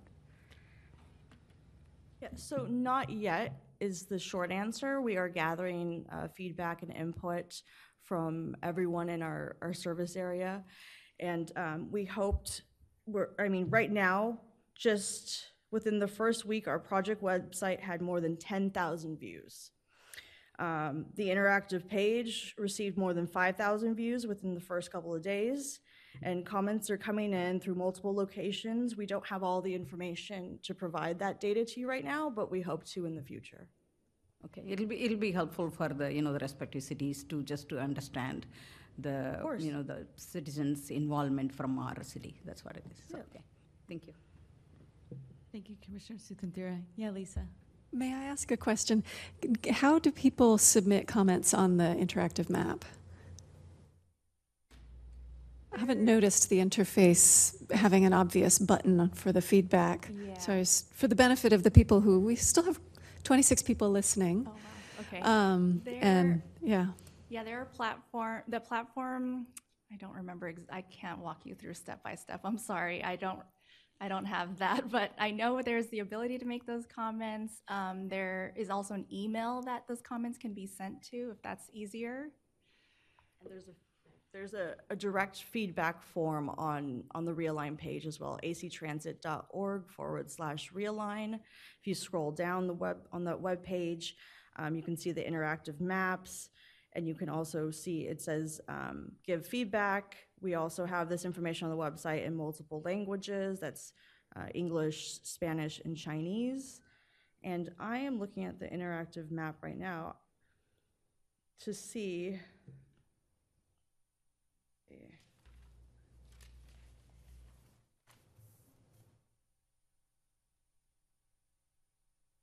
And it's freezing, so I'm gonna have to get back to you. Thank you for trying, Maria. Other comments or feedback or discussion items? All right, as I said, you can follow up. We've heard about how to submit public comments for all the members of the public. You can email the city, you can go to the Realign page. So with that, thank you again for your time and your presentation and the work that you're doing. We do appreciate it. And I will close out agenda item 6A. Chair Souls, before we close out, I just want to let you guys know process-wise what the next step is. We're working on a memo to add to the City Council item that is for the December 5th their December 5th meeting. That agenda is posting early because of Thanksgiving. So if you want to send us anything specific that you would like added to that, please send it by the end of the week. Otherwise, I will do my best to capture what we heard today. Thank you, Lisa. The staff report's going early. You said in the packet. What's that? You said the packet's going early, so the staff reports. Right. The staff report's been in the system forever, but we are adding an attachment. Gotcha. And it'll publish, the whole agenda publishes early because of Thanksgiving. Okay, Yeah. thank you. So we'll do that quickly. All right, thank you. To use the interactive map and comment directly, you can just go to the actransit.org/realign, scroll down, go to the interactive map, you click on a specific line or area, and then there's a blue check mark in the right corner where the line is identified, and you click on that, and then it'll open up the ability to comment. And you just just a form, you fill in your information and what you like and what you don't like. Awesome. So thank you very much for having us tonight. Thank you. Have a good evening. And that closes out 6A. Thank you, guys. And we'll open 6B, which is a discussion on the transportation performance metrics. This is the overview and work of of our performance measures of what's going into our planning and our reporting and our evaluation. So, Rochelle, take it away. Hi, good evening, Chair Souls and Transportation Commissioners. I'm Rochelle Wheeler, Senior Transportation Coordinator, and I'll be presenting this item tonight, which is for discussion. I'll give you an overview of the memo and the staff report that was in your packet. So we're beginning a comprehensive review of our existing transportation performance measures, metrics, and targets, identifying the need for additional metrics and targets, all in order to track the effectiveness of our transportation investments over time and set targets to work towards. As I'll present tonight, we're aligning these with our general plan mobility element 4 goals. And after taking feedback tonight from you, we will we will work with a consultant to help to develop this work and to develop these transportation measures and metrics. And we would definitely be coming back to this group for further input once we've engaged with a consultant. So this is really early stages here. Next, I think I can do it right here, right? Yeah. Great. Okay. So just for background, our adopted general plan does have an action to provide comprehensive citywide monitoring of the transportation system for all modes. We've been doing that through our annual report, which we've been doing for several years. And right now it's reporting on about 20 different performance measures. These are, some of these are just really data points. They're not necessarily metrics. We don't have targets for everything. And as we were developing the the active transportation plan, we started seeing that we needed to kind of take a more comprehensive look at citywide, all of our transportation kind of analysis of how we're doing, how effective we are, rather than just looking at kind of more mode specific. Over the past few years, we have 3 plans that have gotten developed that have really specific transportation performance measures, metrics, and/or targets. That includes our Climate Action and Resiliency Plan. I'll be referring to that tonight as the CARP. Our Vision Zero Action Plan, which we, I've never called it the VZAP, but maybe I'll start that tonight.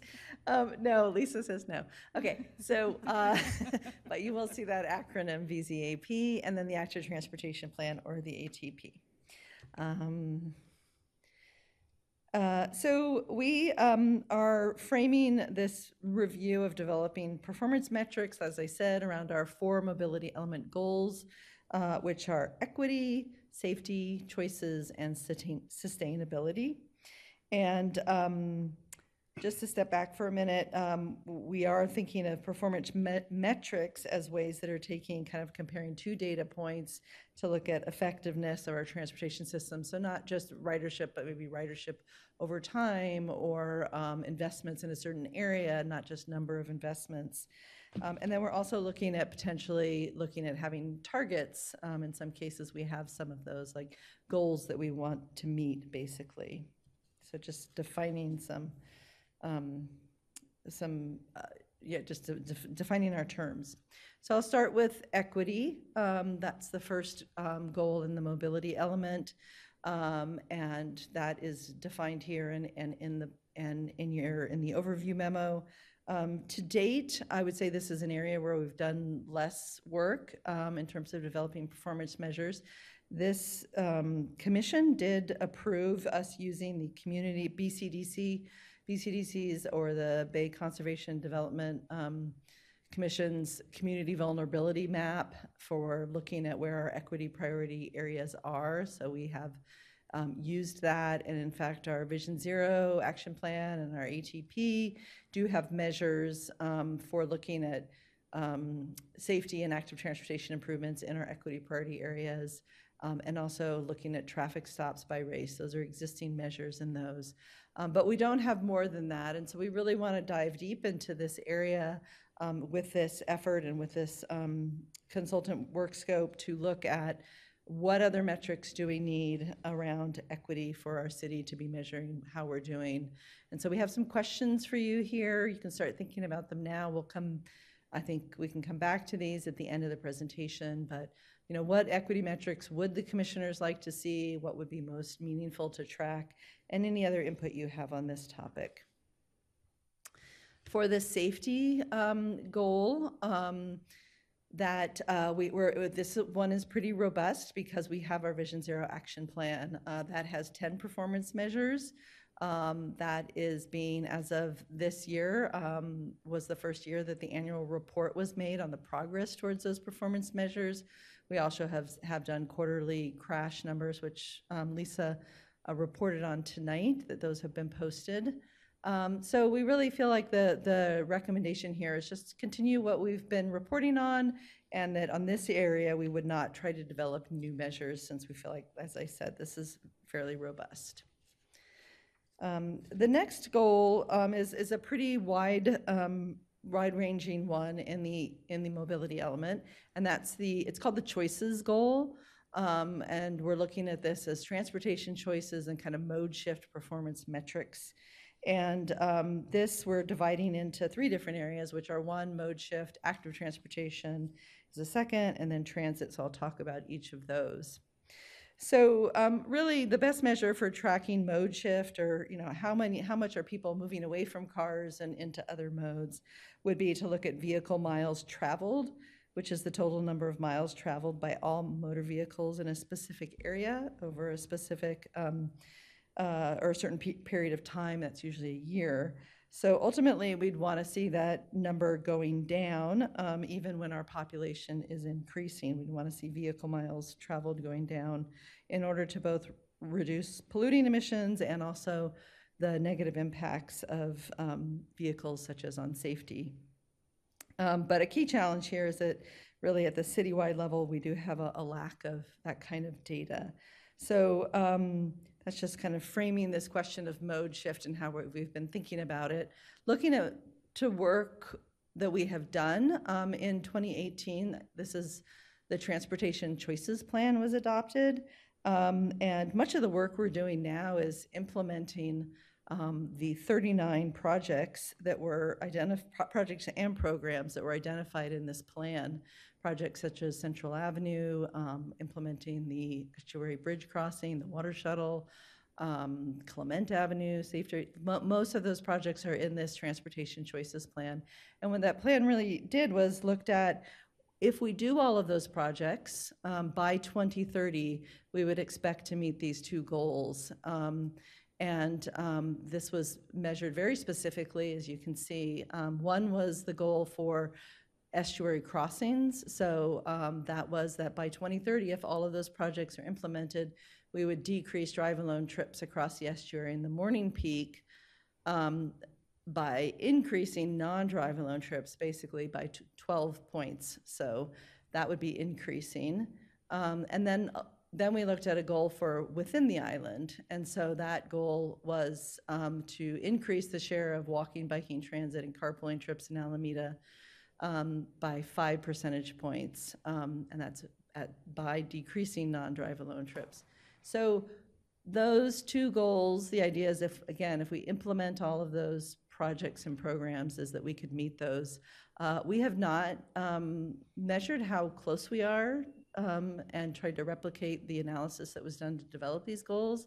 So you'll see that's something that we're recommending we look into now, since this is 5 years out from that plan being adopted. Another area that we have done some work to date is the CARP, or the Climate Action and Resiliency Plan. Does have 3 transportation goals that are focused on mode shift, and that's reducing commute VMT, or vehicle miles traveled, via telecommuting, building additional bike lanes, and expanding the AC Transit Bus Pass program. So those are some performance measures that we already have. We also have, in terms of looking at changes in how people are getting around, another way to do that is by looking at count data and counting the number of cars, the number of bicycles, ridership on AC Transit, things like that. So we do have some data points like that. Some of them are a little more comprehensive than others.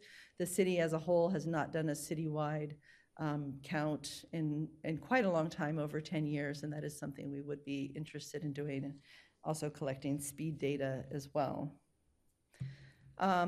Right now, what is underway is, perhaps this commission has heard, but the CARP is going to be updated starting in the next few months. That update is starting and part of that review will be looking at the plan's performance measures and really trying to refine them and make them more specific and easier to track. So our recommendation here for mode shift is to focus on determining the best way to measure mode shift in Alameda, kind of have thrown out some different ideas of what we're doing, revisiting those 2 goals that I mentioned in the Transportation Choices Plan, seeing how we're doing towards meeting those goals, determining if it's feasible for the city to use VMT as a metric, and if so, collaborating with the CARP update on what that metric should be. For active transportation, the active transportation plan, which was adopted last December, has 16 performance measures and targets. Where there's existing reliable sources, we have baseline data included, and target years are also noted. So the first annual report on those measures will be done for 2023, so you'll be seeing that early next year. Our recommendation here, again, since we already have many measures and we just did a thorough process, is not to add new measures or try to find new ones, but really to focus on refining those that we have as TBD that need more analysis in order to be developed, in terms of what those, not the measure itself, but what the targets would be, or what the baseline is as well.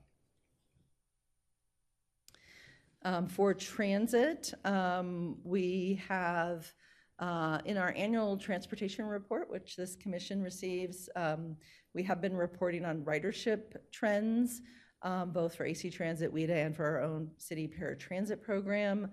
And then also the CARP does have that strategy to expand the free transit pass program.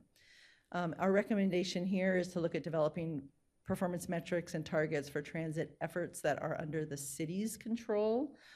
We don't feel we can develop targets for AC Transit as much as we might like to.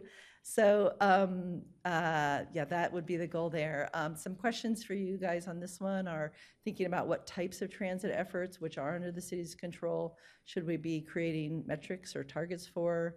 That could be something such as, bus benches, like related to something like that we do have control over, or bus shelters. Should the city report, the other question is, should the city report or focus on additional transit performance measures, not targets, but related to bus travel, such as perhaps travel times for buses across Alameda or in key commercial corridors? Finally, the last goal in the mobility element is the sustainability goal. And this addresses greenhouse gas reduction as well. Obviously, the CARP is very focused on this, and that already they're reporting on electric vehicle ownership, electric vehicle charging stations, electrification of the city fleet, and telecommuting. And that update that I mentioned of the CARP, we'll be looking at those again and reevaluating these and updating those performance measures. The transportation annual report that we already do includes some data on car sharing and the usage of car sharing in Alameda. So via that our recommendation here is, obviously the CARP update would be further developing those existing performance measures that they have. We also, in looking through this goal, find that there are not measures around micromobility, clean transit vehicle adoption, and carpooling. So those would be things we would want to look at. And then we'd want to look at if we would want to develop targets as well. Some overall questions just to think about for this whole project really are, when you think about, performance, like what are some of the questions that you'd like us to be able to answer with this performance monitoring? That can help us to think about what the data points are that we would want to be looking at. What level, and also thinking about trade-offs here in terms of the more time that we spend on collecting and analyzing data, which can be super fun to do. We also know that data sources are imperfect and that this work can sometimes take away from the work of actually implementing projects and programs. And staff time is always limited and there are trade-offs, so just kind of hearing any perspectives on that would be useful. And then are there any other, we've talked about these metrics in the form of these 4 goals, but are we missing anything with that? Or any other areas we should be considering? So just to give an overview to wrap up of what we'll be working with a consultant on, we'll be taking the input from you all to develop work scope and to develop direction. Right now, what we see that as being is kind of doing a review of what our existing performance measures are, looking at relevant data that we have from other cities and transit agencies, kind of other people besides the city, or what data is there available. Developing a best practices memo for cities of a similar size to Alameda, so we can look at what comparable cities are doing. And then recommending a package of these performance metrics and targets, and it would be focused, as I've talked about in terms of the recommendation, which of course we want to hear from you guys on, building on our existing plans, not trying to duplicate the efforts we've already done. And then finally, we would like to work with the consultant on a data collection plan to help us to understand how to collect data starting kind of baseline data and future year data and assist us with the implementation of that. We're thinking probably in the kind of starting next year and extending into the year after that. So with that, I'll wrap up and I'm happy to take any questions and also to hear your input. Thank you. Thank you, Rochelle.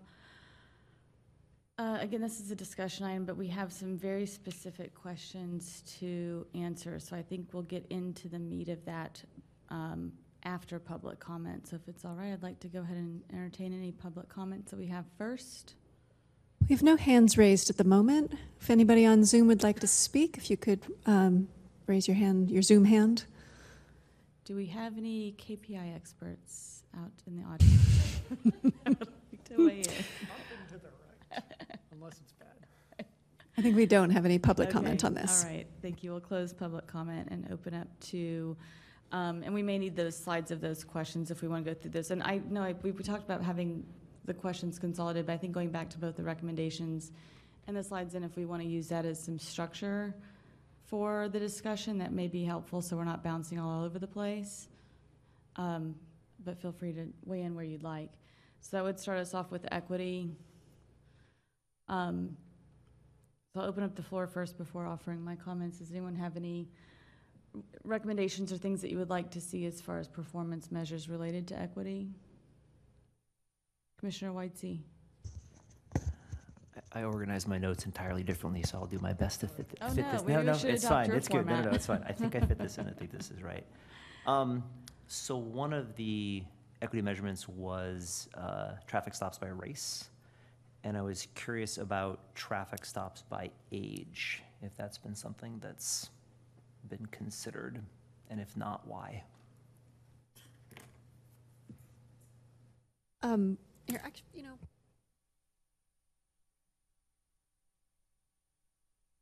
been sitting for a while. Stand up. This will be my standing desk. We hadn't considered traffic stops by age. I would be interested to hear what about that. What my justification is for that? Yeah, what is?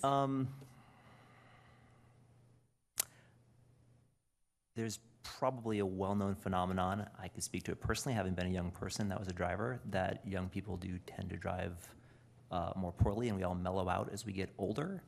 And so I think when we look at why people are stopped, if there was a bias towards younger people being stopped, that would be interesting information to have to ask, why are certain pullovers happening?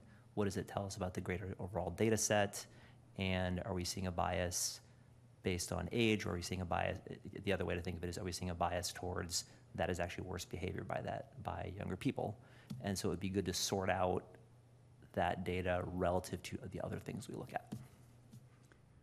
Well, thank you for the input. I can, consider that. One thing that, APD has a new crime analyst, and so she has brought capabilities that they did not have in the past. And one thing they have started to do for traffic stops by race is to compare it to collisions by race. The assumption being that you're more likely, a lot of collisions get reported, so that there would be less bias with that, because and what they said to me was that they are finding that it's matching up pretty well. But I haven't actually looked at that yet, and might be able to incorporate something like that into the Vision Zero annual report instead of just flat reporting the performance metric that's in the Vision Zero action plan, which is just traffic stops by race. Because I know nothing about this, there's no fundamental legal reason why we could not collect that data with traffic stops, correct? We could just ask that question when there's a traffic stop by age. There's no. Yeah, it's aggregate data.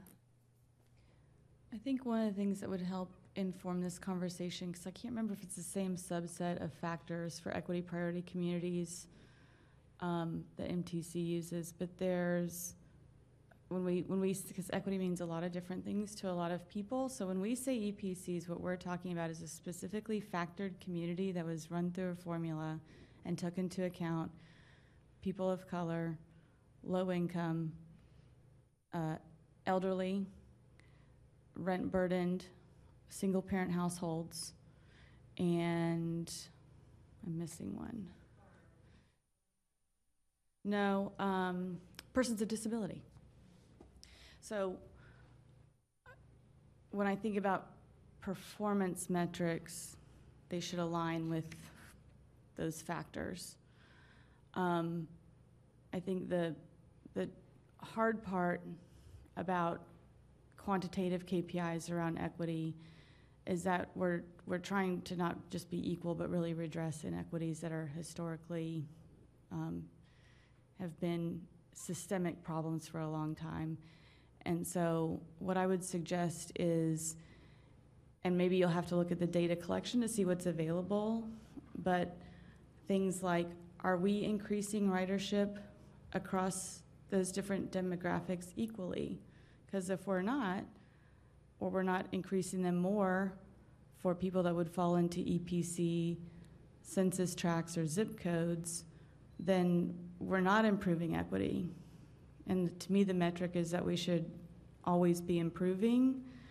And even if we don't have initial benchmarks of what the opportunity is along our bus lines or with our ferry service, that being able to look at those demographics comparatively as we change service, increase amenities, increase safety. Along with the traffic stops, I would be interested in experiences of insecurity or violence on transit lines and the demographics of people who use transit, since we know that has been an issue on our other transit systems. So I think that's one.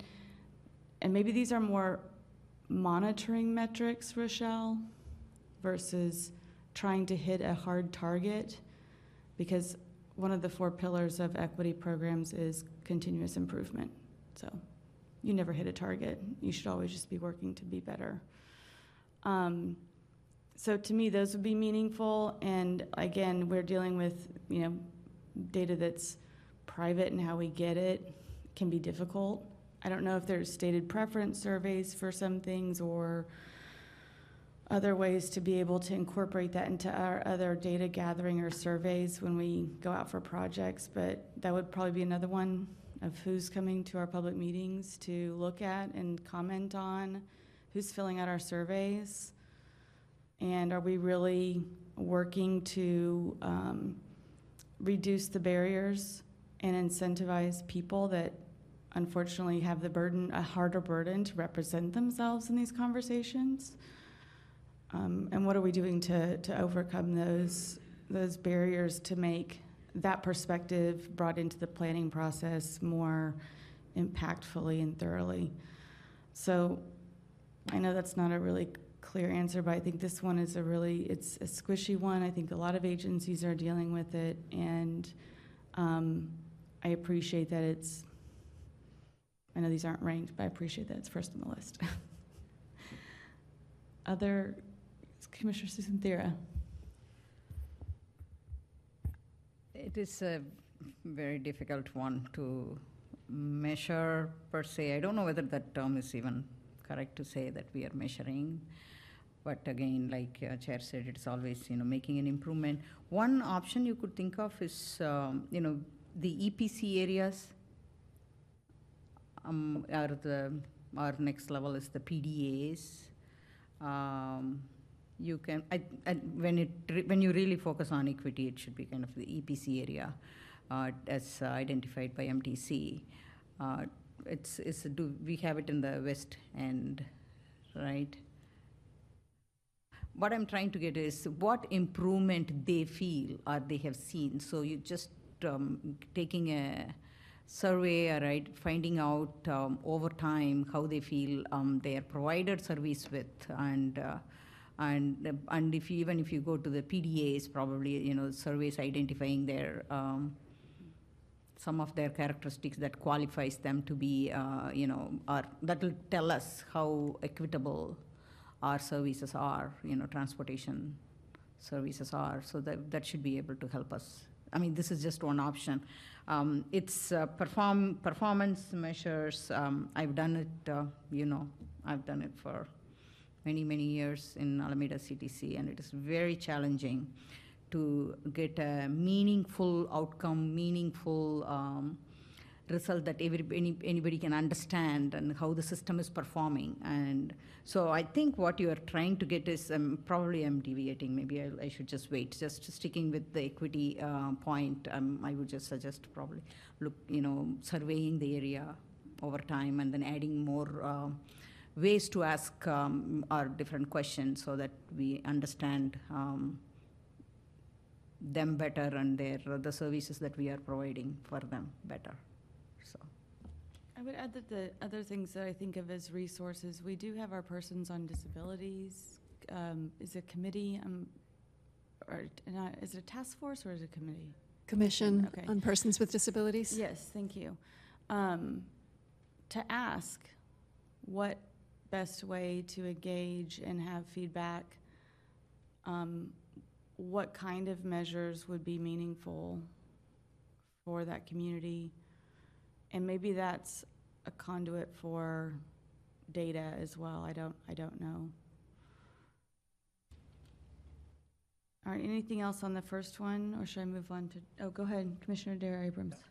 So like Commissioner Whitesey, my notes are organized completely differently. I'm so sorry, I should have No, asked. No, totally defer to the chair here for a complicated topic, navigating us through. So the one bit I'm going to say from my general thoughts that I'll save is fewer is probably better. So any of the suggestions I have, I will totally understand if they're called. And on equity, the only specific thoughts I wanted to offer was, first, I wanted to share just my basic understanding is transit's coming up a bit. And part of my understanding is part of why AC Transit is going through so much work with their system redesign is they have to answer to the federal government under Title VI that their plans meet rigorous equity criteria. So, I just wanted to share that equity concerns in transit are very closely monitored, and so for the purposes of this exercise, maybe are out of scope in a good way of others tending to them. I did want to suggest for equity metrics that the city consider its touch points with residents around transportation, and just echo what you said, Chair, on who's participating in these planning processes. The more, the better. The more first-timers, the better. The more not just homeowners, but renters. The more not just business owners, but employees, the better. And again, race, income level, and all factors that maybe can't all be characterized, but I just wanted to offer that as, that's a super concrete touch point that we would, if things are going well, more people are involved in the process. So those are the thoughts I wanted to share on equity, and I'll save my more general thoughts for later. No, we can if you want to, well, if you and Whitey had general thoughts first, we can take general thoughts first. Okay. I have just a couple, but I was going to use them for wrap up. So let's go to choices. I'm trying to give Rochelle some linear bullet points under each of these. Suggestions, the question. Okay.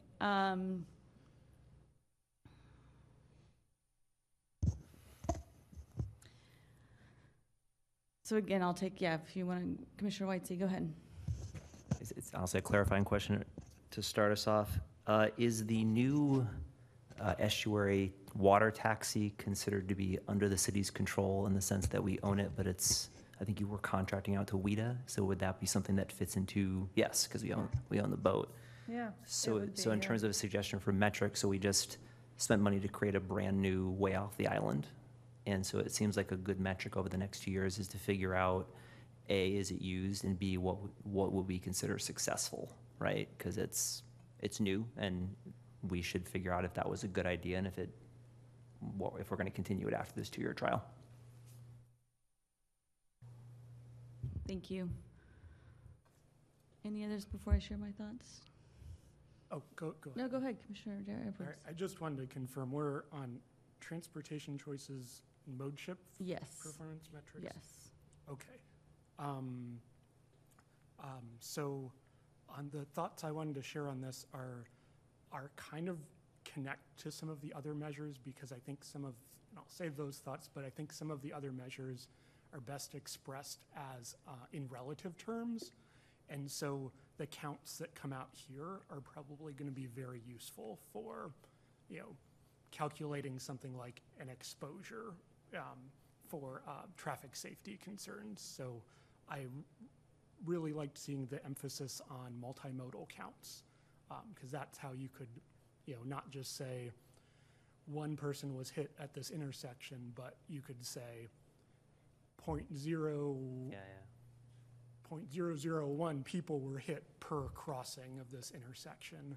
And I know the folks at Tool do a lot of that, so I think they kind of used that, or I imagine they used that type of logic to calculate the high injury network, and with the right type of counts, hopefully the city could kind of keep that process going. I really like counts so much, I wanted to share a couple specifics. So in my office, we have a little camera aimed out, and it's doing counts at where Blanding Ave hits Park Street. It's a off-the-shelf open source device called a TELRAM, TELRAAM. I'm just sharing that because the folks who are listening and at their computer can look up the count right now. The good news here is that there are a lot of options now in terms of cheaper ways of doing this.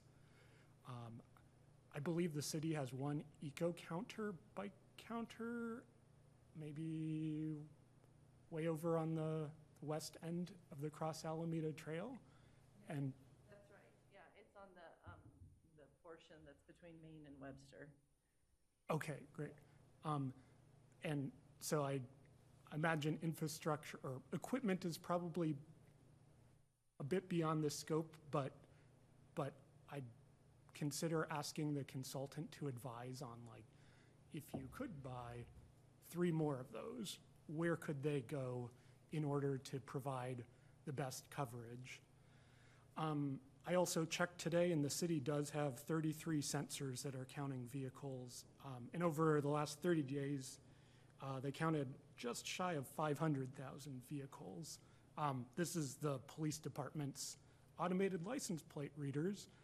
And to be honest, I have very mixed feelings about it, but the city has that infrastructure, and you all have live counts coming off of those devices. And so I'd offer that as another thought there. The numbers I mentioned come off of the transparency portal that the public can access.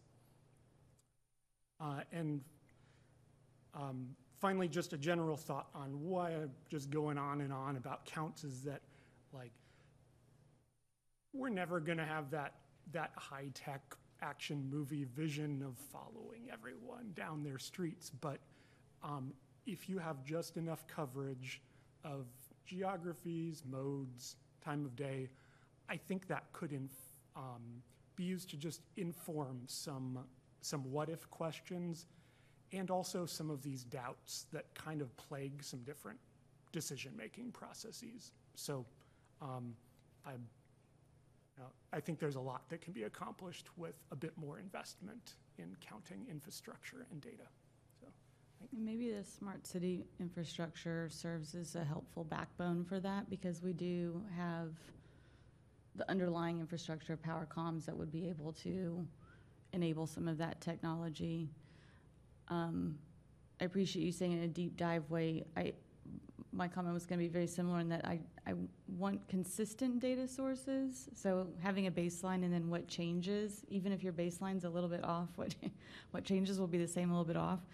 But I think mode share is really, really important, just a core mode share, and it coming from sources that are reliable enough to see the shift.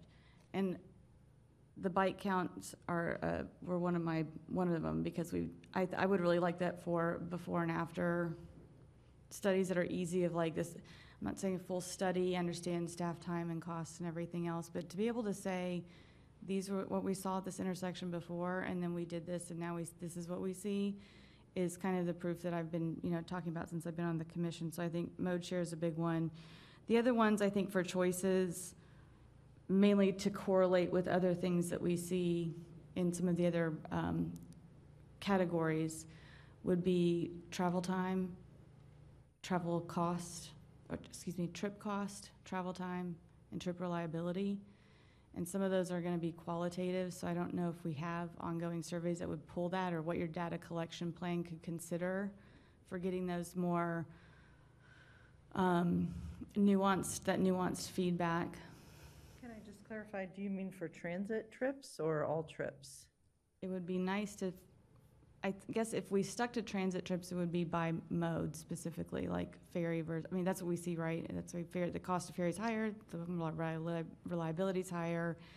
So you see that choice being made over the cost of a lower, maybe less reliable bus trip. So if it's better to constrain it to transit because that's more feasible, I don't expect you to go and price out what it costs to have a gas-powered electric car and insurance and everything else to price that trip. I'm sure that lives somewhere, but I was thinking of it more along transit. So I guess comparing the modes of transit for trip reliability, trip time, and trip cost.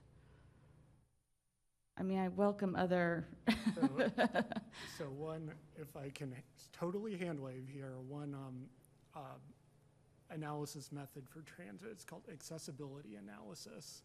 And I'd be glad to share a few pointers on this, because some transit agencies are adopting it, but also a lot of MPOs are using it now, where you pick an origin and then you calculate out, well, where can they travel in 30 minutes? And you get, it's called an isochrone, but it's really a craggly shape. And for cars, we can understand, it feels natural, but for transit, it's super spiky. And I would offer that as one specific method to look into because it's probably not what AC is going to do. Like AC has a billion pieces of data and they're going to do analysis that the city doesn't need to and can't do. But if you could say, well, here's where you can get in 30 minutes from,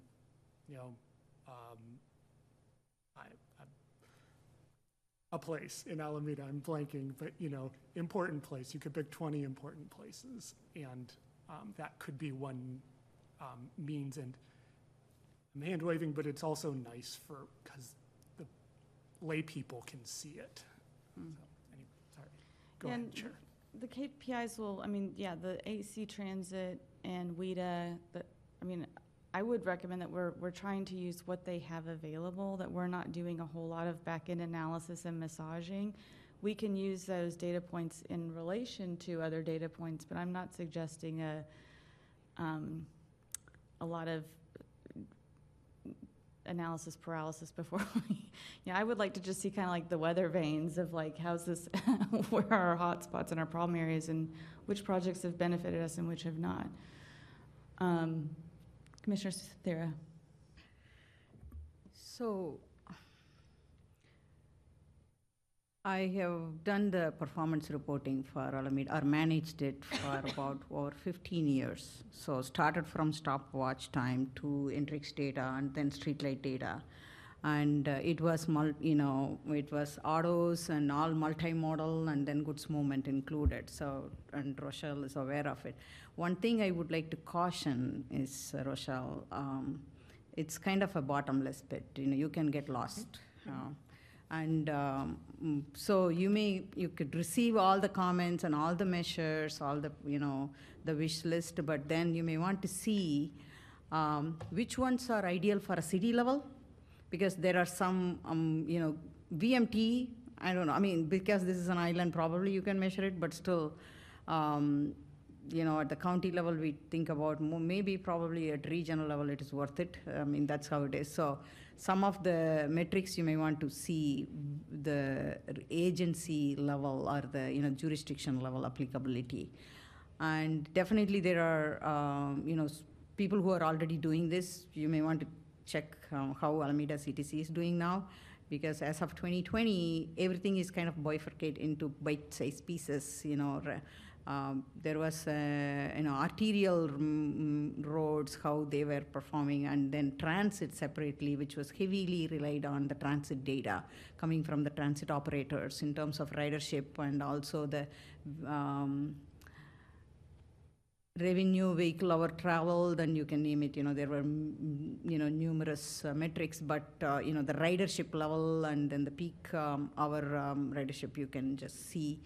That may be useful for us or more, comparable.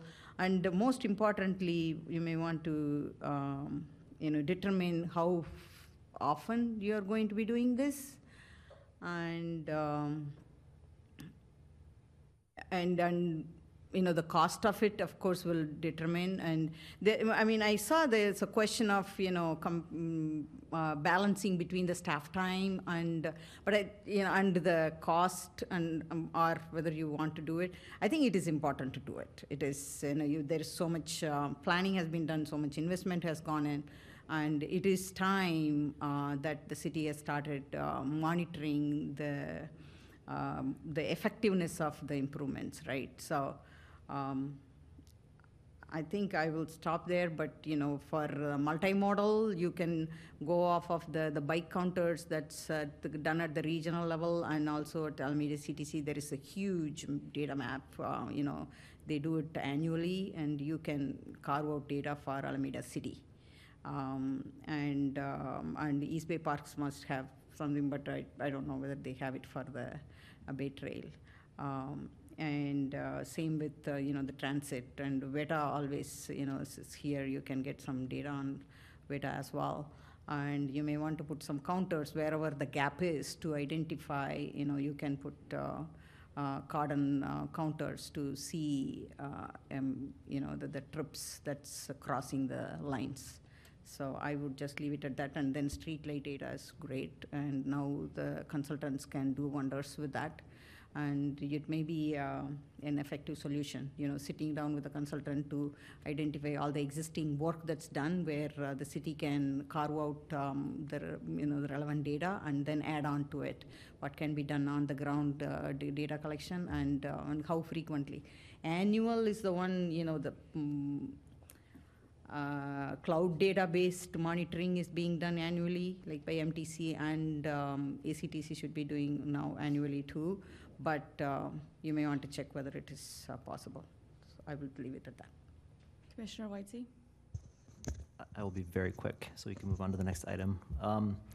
First, just wanted to say, maybe we do have the same notes, this idea of creating better denominators for a lot of our metrics, like, yeah, great, we made a bunch more bike trips, so of course we got more bike accidents, but we have a lot more bike trips relative to the accidents. I think we don't always do that well. We see, oh God, 13 bike accidents, and that's higher than it was 5 years ago, but of course it's higher because we have a lot more bikes. Great. My specific question, I want to know about the end goal for a project Alameda is working on. Can we put the slide back up that was talking about shifting percents off the island versus percents on the island, those trips right there? Yeah, this guy right here.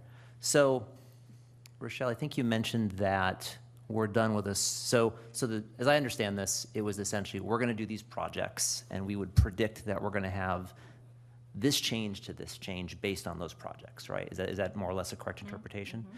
And so I assume one of the end goals of this is when we've done this project or when we've reached a certain year, so we spent money, we did projects, and we ideally reduced we made these things that we want to go up.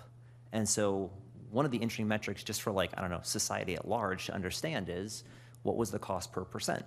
Like what did we spend and how well did it work and how effective was it? Because it's a lot easier to tell the public we spent $2 million and it went up 1% than it is to say we spent $10 million and it went up that same percent.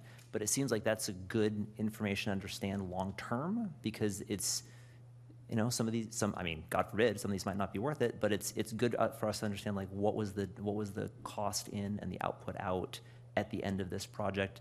And I'll just finish up by asking, you mentioned that some of these projects are done, but of course not all these projects are done. We have till 2030. Can you just give us a sense of what percent of the projects on the list are done? Ballpark it, it's okay. If you don't know, it's totally fine.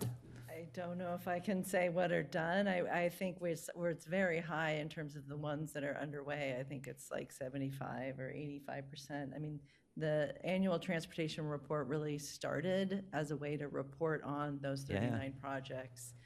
So now you'll see in the appendix to that report that we do, a report on every project and how far we've gotten for them.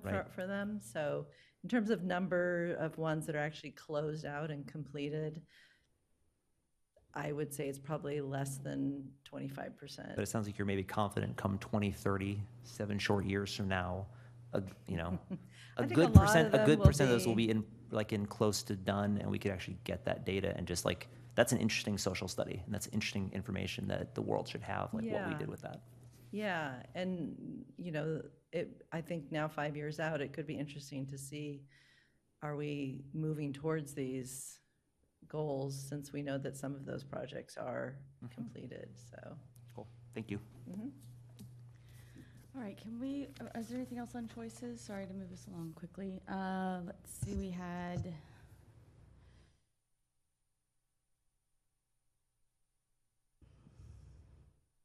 That's right? Yes.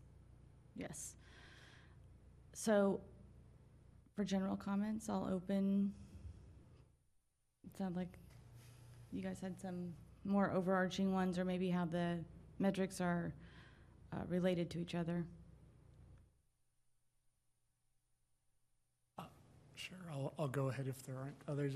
I think these comments sort of square with, I think, where some others are coming from that. Well, first, I think fewer is probably better because to be effective, these metrics will need to be up to date, dependable, high quality.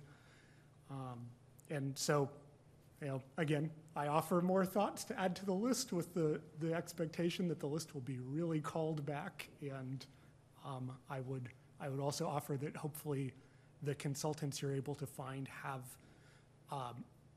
some real hands-on experience, so they can also advise on saying, that's a great idea, but that's too hard, or it doesn't have the return on investment, and just be practical about making the list short.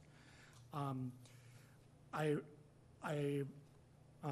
would also offer that every metric probably needs to be really simple to explain, and to re-explain when elected or appointed decision makers ask, well, what does that mean? And I'm a recovering academic, so I have a habit to get into the weeds. And so, but I would say a measure of success for this project would be the opposite of just being able to say over and over again, this is what that means. And, people can disagree with where to go from it, but, super simple and understandable for what up means and what down means.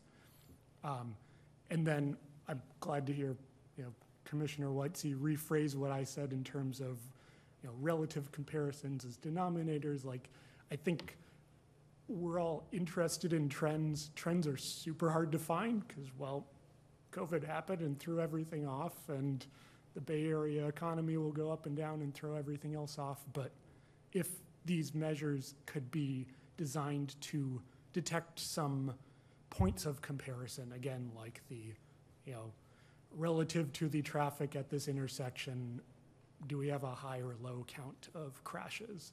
I think that would be a sign of success. So those are my general thoughts. Thank you.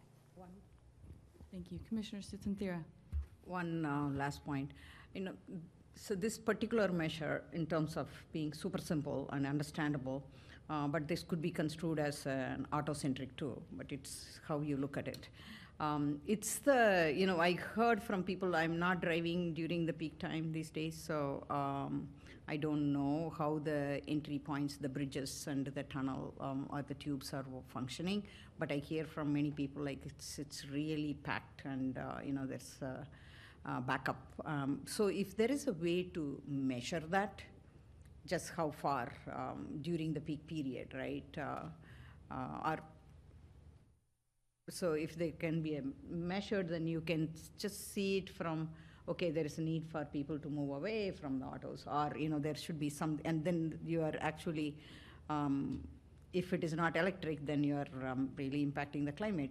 You're not really supporting, or in terms of any other measures that you can do. So it's kind of a very traditional one to measure the queues or backup at the intersections, or in our case, the tubes and tunnels and or the bridges, the entry and exit points. But I think it's a worthwhile one to figure out over time, how we are changing, how we are shifting in terms of mode share and things like that. So,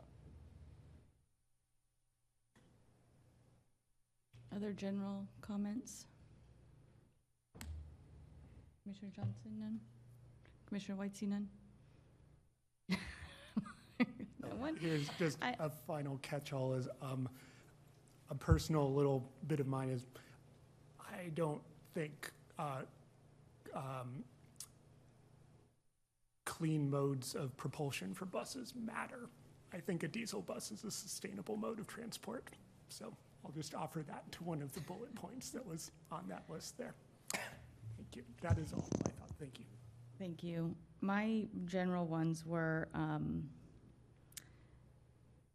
this is specifically in response to the staff time and having been through a lot of evaluations in my career, that shouldering into the planning to get it set, to understand what data sets you're going to get. I think that data collection piece is going to be really important to understand where it comes from, that it's reliably the same data set, that it's coming for the same amount of time. I feel like that's, if you are going to find a trend, those anomalies just always become something you're explaining to someone instead of useful for what you're trying to do. And then along those lines, that I'm not a fan of interesting. I'm a fan of actionable. And I think there's a lot of wonderful grad students that can go find out interesting things for us all over the place. But for this particular thing, we are looking for inputs to decision-making that affect our taxpayers and the quality of life of our city's citizens. So I would try and keep a really hard eye towards what is useful and actionable when you look at a KPI. And then lastly, using those readily available sources. I love the idea. If you had a 4 KPI dashboard that was just on the things that people care about and the things that policymakers want to move the needle on, then less is more is the way to do it. So consistent, readily available, actionable, I think are really important factors for how KPIs are successfully used and not just an exercise in data analysis. Personal opinion. Okay, any others? Okay, we're going to close 6B. And I am not going to open 6C yet because I must recuse as my employer has a contract with the city. I'm going to step out into that area if that's okay. And I'm going to hand it over. We don't have Vice Chair Ewan. Our bylaws does not address specifically what happens in that event when the chair has to recuse and we don't have a vice chair. I went with a simple method of seniority, and Commissioner Whitesy is going to take over chairing this portion of the meeting, and then I'll be back for item 7 whenever Lisa comes to get me. Finally, a benefit to being old. Good for me. Next item is item 6C, Estuary Bridge update. Chair Scholes has recused herself. I am the chair, Scott Whitesy, for this item. The goal today, this is a discussion item. We are just receiving an update on the Estuary Bridge project before the City Council receives their update. Please welcome to the stage, Rochelle Wheeler. Good evening, Acting Chair Whitesy and Commissioners. I'm Rochelle Wheeler, still Senior Transportation Coordinator. And I'm going to give you an update tonight on the Oakland Alameda Estuary Bridge.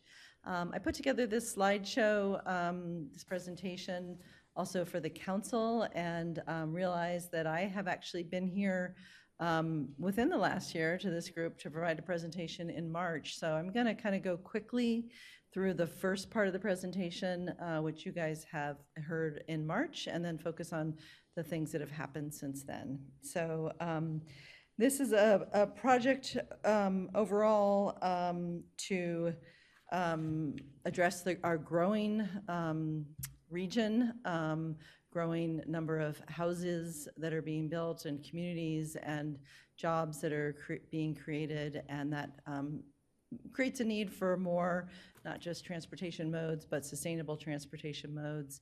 And particularly, we're looking at connecting West Alameda with Oakland and the Jack London Square area for this project. Next slide. Oh, sorry, I have this.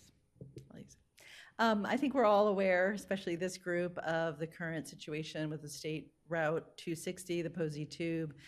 This is, we consider this a deficient facility and not a way that we want people to walk and bike across the estuary. And that's one of the main things we're trying to address.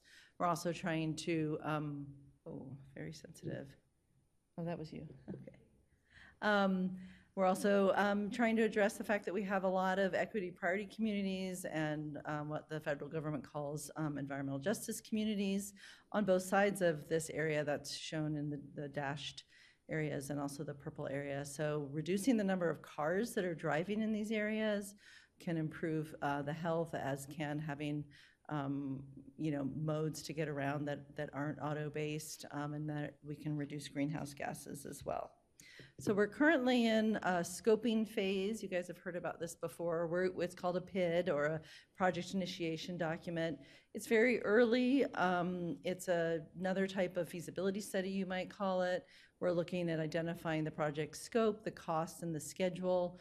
We are not designing the bridge right now. We're not picking a design. We're not even picking the final location of it. We're just really exploring what the future costs of this project would be, both to, get it built and also to even to do the planning phases and the amount of environmental work and the permits that are needed. We've been working with a technical advisory committee, and we have a stakeholder equity advisory committee. We've created a web page. I'll summarize some of the input we've been hearing later.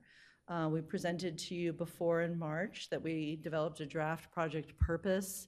We worked with our advisory committees on this, and I won't read this, but really, key is reducing this barrier effect of the Oakland estuary and improving that multimodal connectivity. We defined a project study area, which is basically between what's called Reach 6, where the Port of Oakland, kind of the shipping channel area ends, and also on the other side, where Estuary Park is on the Oakland side. We looked at this area, and we focused in on this area and looked at the constraints in this area. I showed you guys this map in March, and we had to, look at, there's a lot of constraints here and a lot for us to try to avoid. This kind of overly complicated map shows us what kind of from red to green are kind of highest and then lower constrained areas, and kind of where can we kind of lay a path of this possible bridge. And we identified 3 areas: those western corridor, the central, and the eastern corridor. So I think that's about where I got to, where we were in March and the information we presented. And since then, we've been working with our consultant team and the advisory committees, and looking at one of the things is just in terms of designing this bridge, what are the really key areas that we have to be considering? And that's usage, waterfront compatibility, and maritime traffic. And these all, they actually kind of work in somewhat different directions, some of these, in terms of certain bridge types are better for one and not as good for the other, and they're in conflict some of the time. So this is a project, I will say, of trade-offs in terms of many design, location, many of the factors. For usage, obviously we want the highest possible usage of people walking and biking. And we need excellent connections, short approaches, small grade changes for that to happen. This is backed by data in terms of what people will actually use. We need to have it be compatible with the waterfront. Shorter approaches and smaller towers has less impacts on those waterfront developments, and they complement our existing, both our open waterfronts and then the housing and other developments that are happening along both waterfronts in Alameda and Oakland. And then we have to consider the maritime traffic and the sailboats, and also the Coast Guard and the working vessels that are using the estuary. The greater clearance that this bridge has over the water and longer spans are good for maritime traffic because it's higher up, it's less impact on boats being able to pass through here. So we had to look at all of these constraints, and obviously the usage and waterfront compatibility kind of wanting maybe a lower bridge, and then the maritime traffic wanting a higher bridge. We had to kind of look for some sweet spots there. So in looking at all of this, we developed basically 6 within these 3 larger corridors, kind of 6 alignments, and you'll see each of those alignments, it's a total of 12, because for each of those we have a taller bridge and then a kind of more medium height bridge. One is a 70-foot and one is a 40-foot high. And so we looked at kind of what the ramping would look like so that we can evaluate these against each other, and what would the height look like, what would some of the impacts be. And so we looked at all of these. We kind of had to develop some detail in order to be able to do this an analysis to compare all of these, with the idea of narrowing down the number of alignments that we're studying. So we developed a screening criteria with 13 metrics. And they were grouped and then weighted. They're grouped by our purpose and need, which we talked about in the beginning, which we had developed. Why are we doing this bridge? Wanting to make sure it meets all of those the purposes, and we looked at design and placemaking, and then we looked at environmental impacts. And then we scored all of those, and the outcome of this was the 3 highest scoring, and there was a weighting for these, were the 3 at the bottom, and those are shown here. These are our top 3 alternatives, which we have moved into the analysis of the PID document. So these are the 3 alternatives that we're currently studying. There are 2 in the more western side. One, they both land around 5th Street and the Alameda Landing area at Bull Hole Circle Immigrant Park. And then on the Oakland side, one of them lands at Washington and one lands at Broadway. And then on the more eastern side, we have this one that connects between Estuary Park in Oakland, which is getting redeveloped, and a small park in Alameda in the Marina Village area. This is zooming in. These are all scored relatively high for usage, the amount of usage they would get, their physical and social qualities at their landings, and their kind of more civic-oriented open spaces and parks. They have these large curves without loops, and those are needed in order to gain elevation. We can't just do a straight shot for these bridges. You have to be able to ramp up to get over the water. So that's why we have these but they're more gradual loops rather than tight circles, which are both less aesthetically appealing, and generally people do not like riding on them for a variety of reasons, and shorter approaches. They also all are 40 feet above the water and have a 400-foot horizontal clearance between for the span.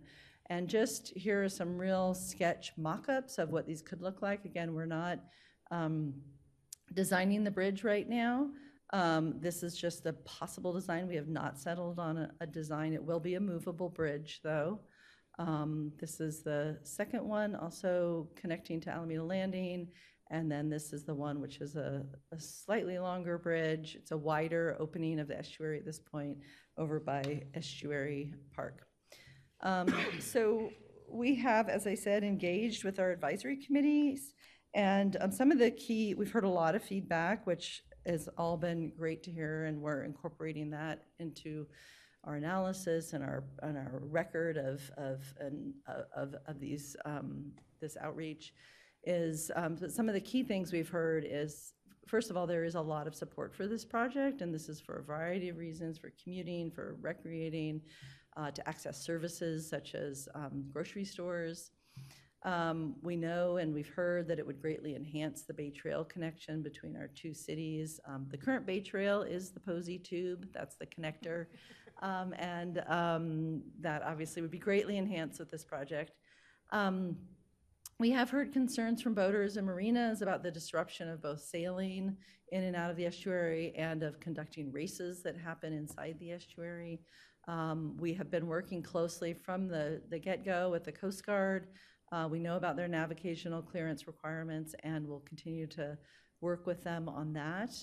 We have heard some concerns from some of the waterfront residents about view obstructions and some of the challenges of having a new bridge right by these new developments.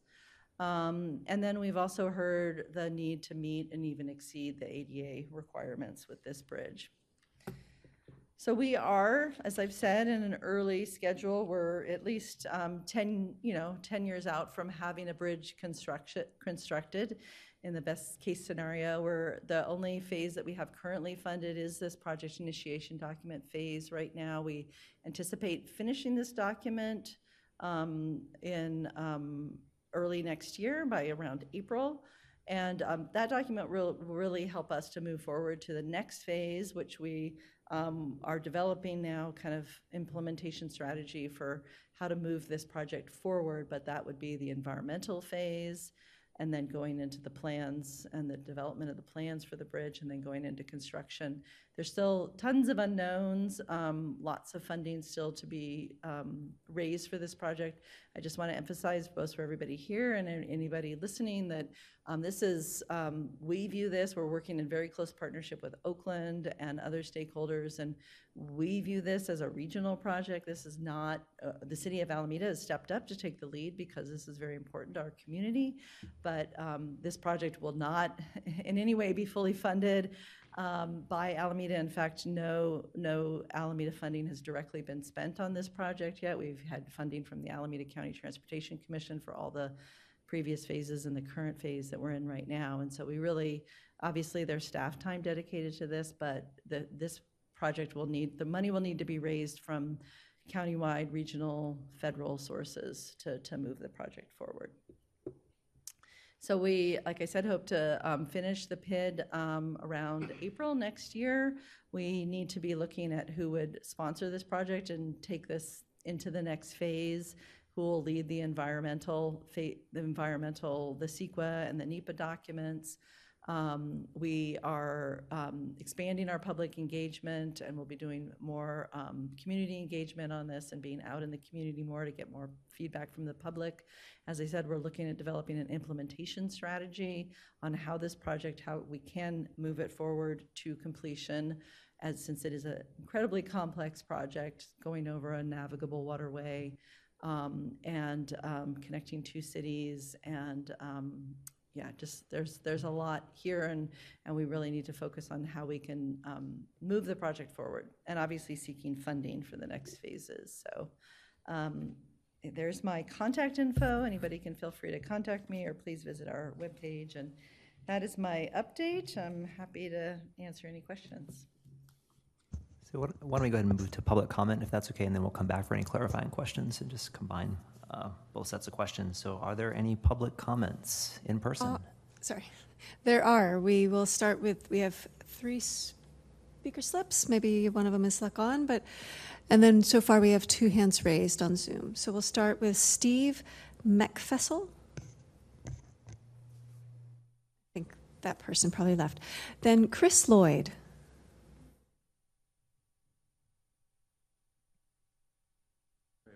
Yep. 3 minutes, correct. Perfect.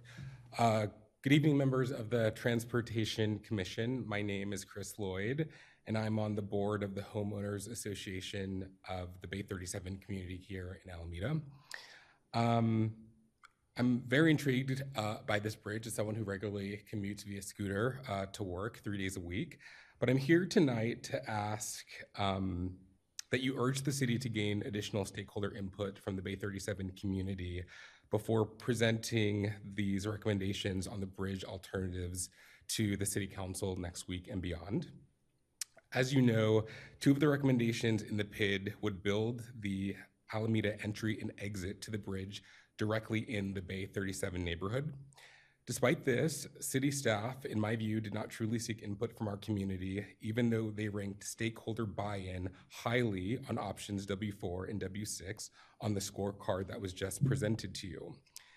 Many Bay 37 community members are on a first-name basis with every member of the Alameda City Council and many members of Alameda's planning staff, which made it even more surprising to many of us that city officials claimed they had no idea how to contact our community to involve us in the Stakeholder Advisory Committee meetings until 5 days before the final session that was held this past August.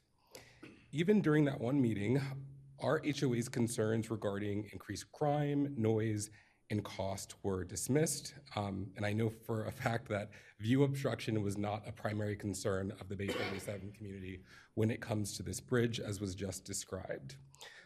Since the city estimates the proposed bridge would regularly bring thousands of bike riders and pedestrians literally past our front doors, we think it's only fair that they survey our community to accurately assess how quote unquote bought in we truly are. I believe if that's done, options W4 and W6 might not end up being the recommended alternatives once the scorecard is adjusted. As the Commission knows, large transportation and infrastructure projects often bring communities together given the significant public investment involved. Therefore, I ask that we don't start this proposed bridge on a divisive note by ignoring the community it will impact the most. Thank you very much for your time. Well, thank you for your comment. Let's have the next comment, please. Charles Eilhart.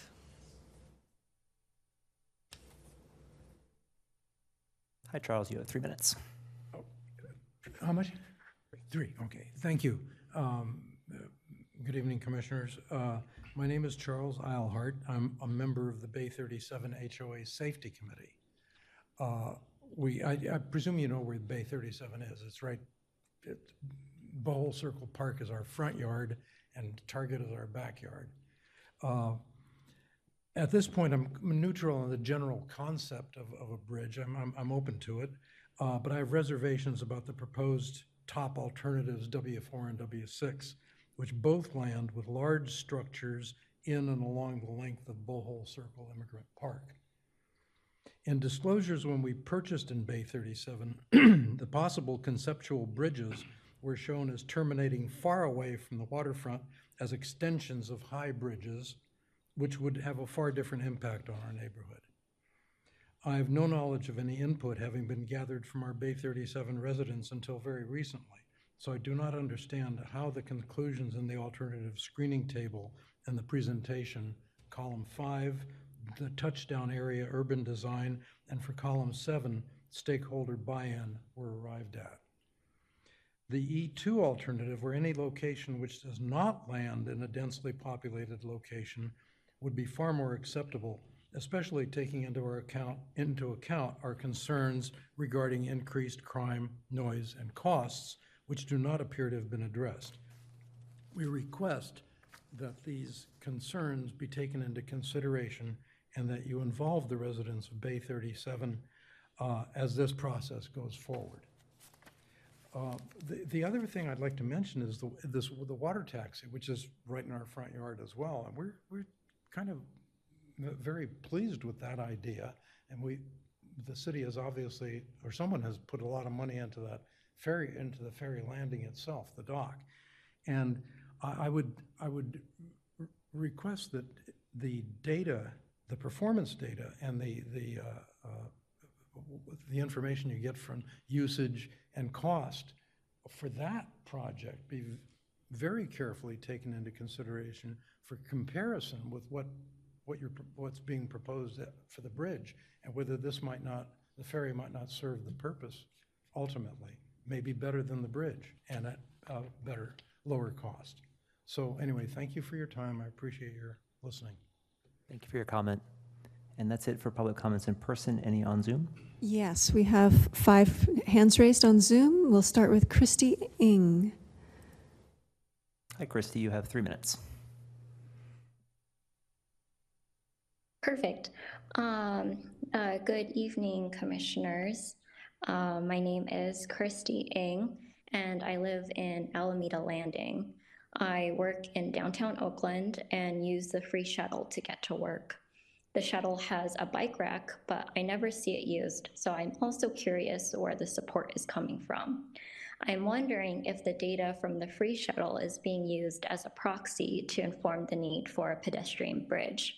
I think the water taxi data would be informative, but if it is a popular option to forego the bridge and support the water taxi.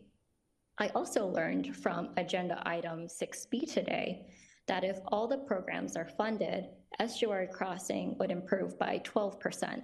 That means the bridge improves crossing by less than 12%, which makes me wonder if this is the best way to spend at a minimum $200 million plus annual maintenance. And I think we talked about this earlier, it ends up being $16 million per 1%. And especially when we just had a concerning conversation about bus lines being cut because of the lack of funding. Thank you. Thank you for your comment. Let's have the next public comment. Scott Harding. Hi, members of the Transportation Commission. My name is Scott Harding. I'm a member of the Bay 37 community. I strongly encourage the city staff to engage in a more thorough consultation with the Bay 37 community before presenting the proposals outlined in the PID to the City Council next week. Listen, the placement of the proposed bridge terminal within Bay 37 neighborhood would have a significant impact on the community. Yet, despite the importance they place on stakeholder buy-in, the city staff has failed to adequately involve any of the Bay 37 residents in the decision-making process. To be honest, at this time, I'm not advocating for or against the construction of the bridge. Instead, I'm simply urging the city to pause and initiate a genuine engagement with the Bay 37 community before making a final decision. You know, it's important to note that this is the second time within a year that the city planning staff has neglected to actively involve the Bay 37 residents in a critical matter that significantly impacts our neighborhood. And I sincerely hope that we can move away from this trend and adopt a more inclusive approach starting today. Therefore, I'm earnestly imploring the city to avoid initiating the proposed bridge project in a divisive manner by overlooking this community that stands to be most affected. Thank you so much for your consideration. Thank you for your comment. Let's move to the next public comment. Denise Trepanier. Thank you, Acting Chair Whitesey and the Transportation Commission. My name is Denise Trepanier. I'm the board president for Bike Walk Alameda. Just wanted to, first of all, thank staff for the work that they've been taking on for this regional project, which, you know, we've said all along shouldn't be led by the city, should be led by a regional agency. So appreciate staff's work on everything they've done for this. This is going to be a transformative regional project that, a couple points I want to make about it. First of all, we did the estuary crossing study in 2009, which determined that the bridge was the best long-term feasible solution. And so we're moving forward with it. So I know there's a lot of discussion and a lot of excitement about the water taxi starting up. The water taxi was identified as the best midterm solution. Would have been nice if we'd gotten it up and running a few years ago, but you know, I think everyone's really excited that it's happening now. And so the water taxi is a great midterm solution, but it doesn't meet the long-term objectives of this project. We need 24/7 access across the estuary for the west end of Alameda, where we're building most of our houses, where we have equity issues, where we have huge, also just pollution issues on the side, more on the Oakland side than we do on our side. But we've got to mitigate that with the estimated 35 to 40,000 bicycles that are going to cross this bridge a week once it's built. So I just want us to take into consideration the larger goals and objectives of this project.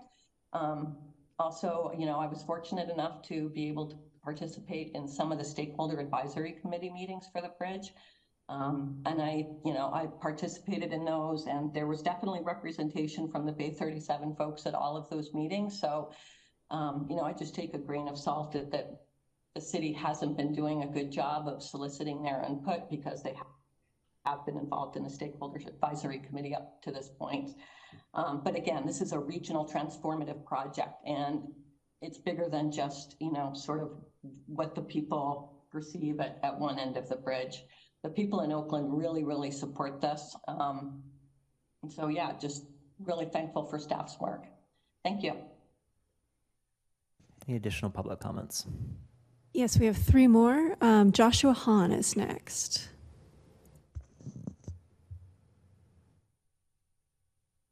Hello, Commission and staff. I've been following the estuary crossing proposals since before I even moved to Alameda 3 years ago. When I was looking for a place to buy a home in Alameda in the spring of 2020, after the pandemic started, I did so like fully understanding that such new transportation plans were being made and have been in the process for quite a while.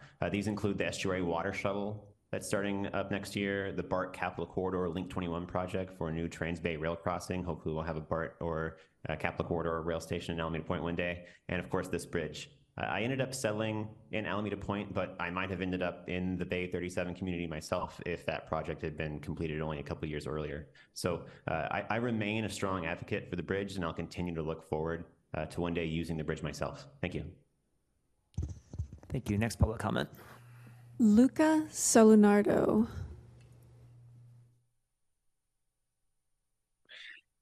Hello, my name is Lucas Alunardo. I'm a resident of Bay 37. I would like to thank everybody for the time that you dedicate to us to, listen our comments. One just recommendation I have for the city would be to try to rerun the number and the models for the estimation of the people that would use the bridge. From the latest news from the Bay Area, it looks like that, the study that was done on the Richmond Bridge for, the introduction of the bike lane and the walkable path on the Richmond Bridge has not really matched the goal at the end. And, they're now considering to remove the line and the bike lane because it's pretty much, as an insignificant use during the week and the weekend from pedestrian and bike riders. So I think the 2009 analysis that was done was probably modeled on other trends. And with the pandemic and what has been discussed also earlier tonight, with less people walking and, commuting, it will be very important to, rerun those models and see what will be the real numbers of people that would actually potentially would use the bridge to commute. Thank you very much for your time and the attention. Thank you for your comment. Next comment, please. Actually is now the last speaker. That was the last speaker. That was the last. Okay, we will move on to any open commission questions and discussion. Who has a comment or a question?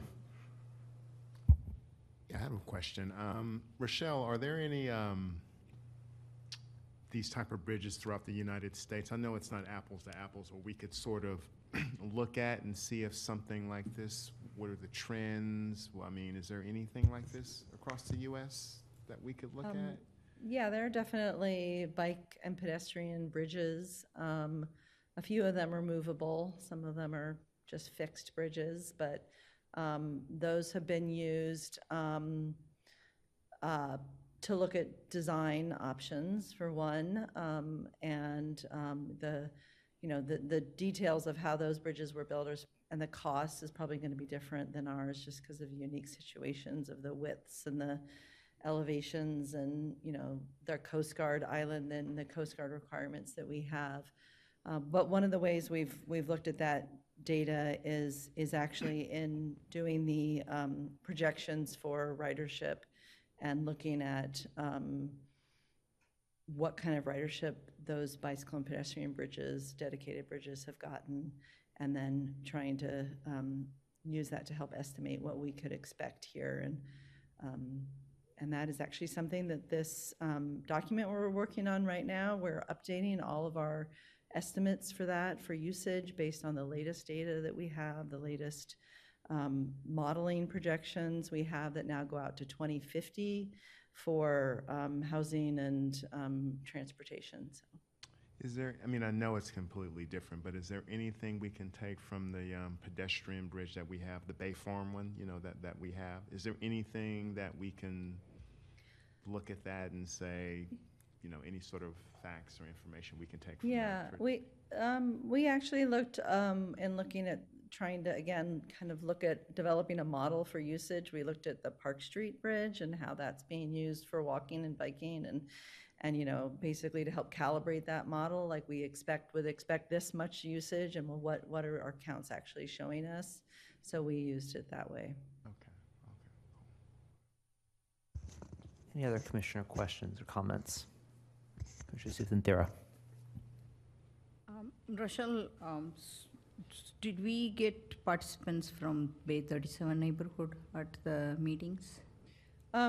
So we did, from the beginning, have an invitation that we sent out.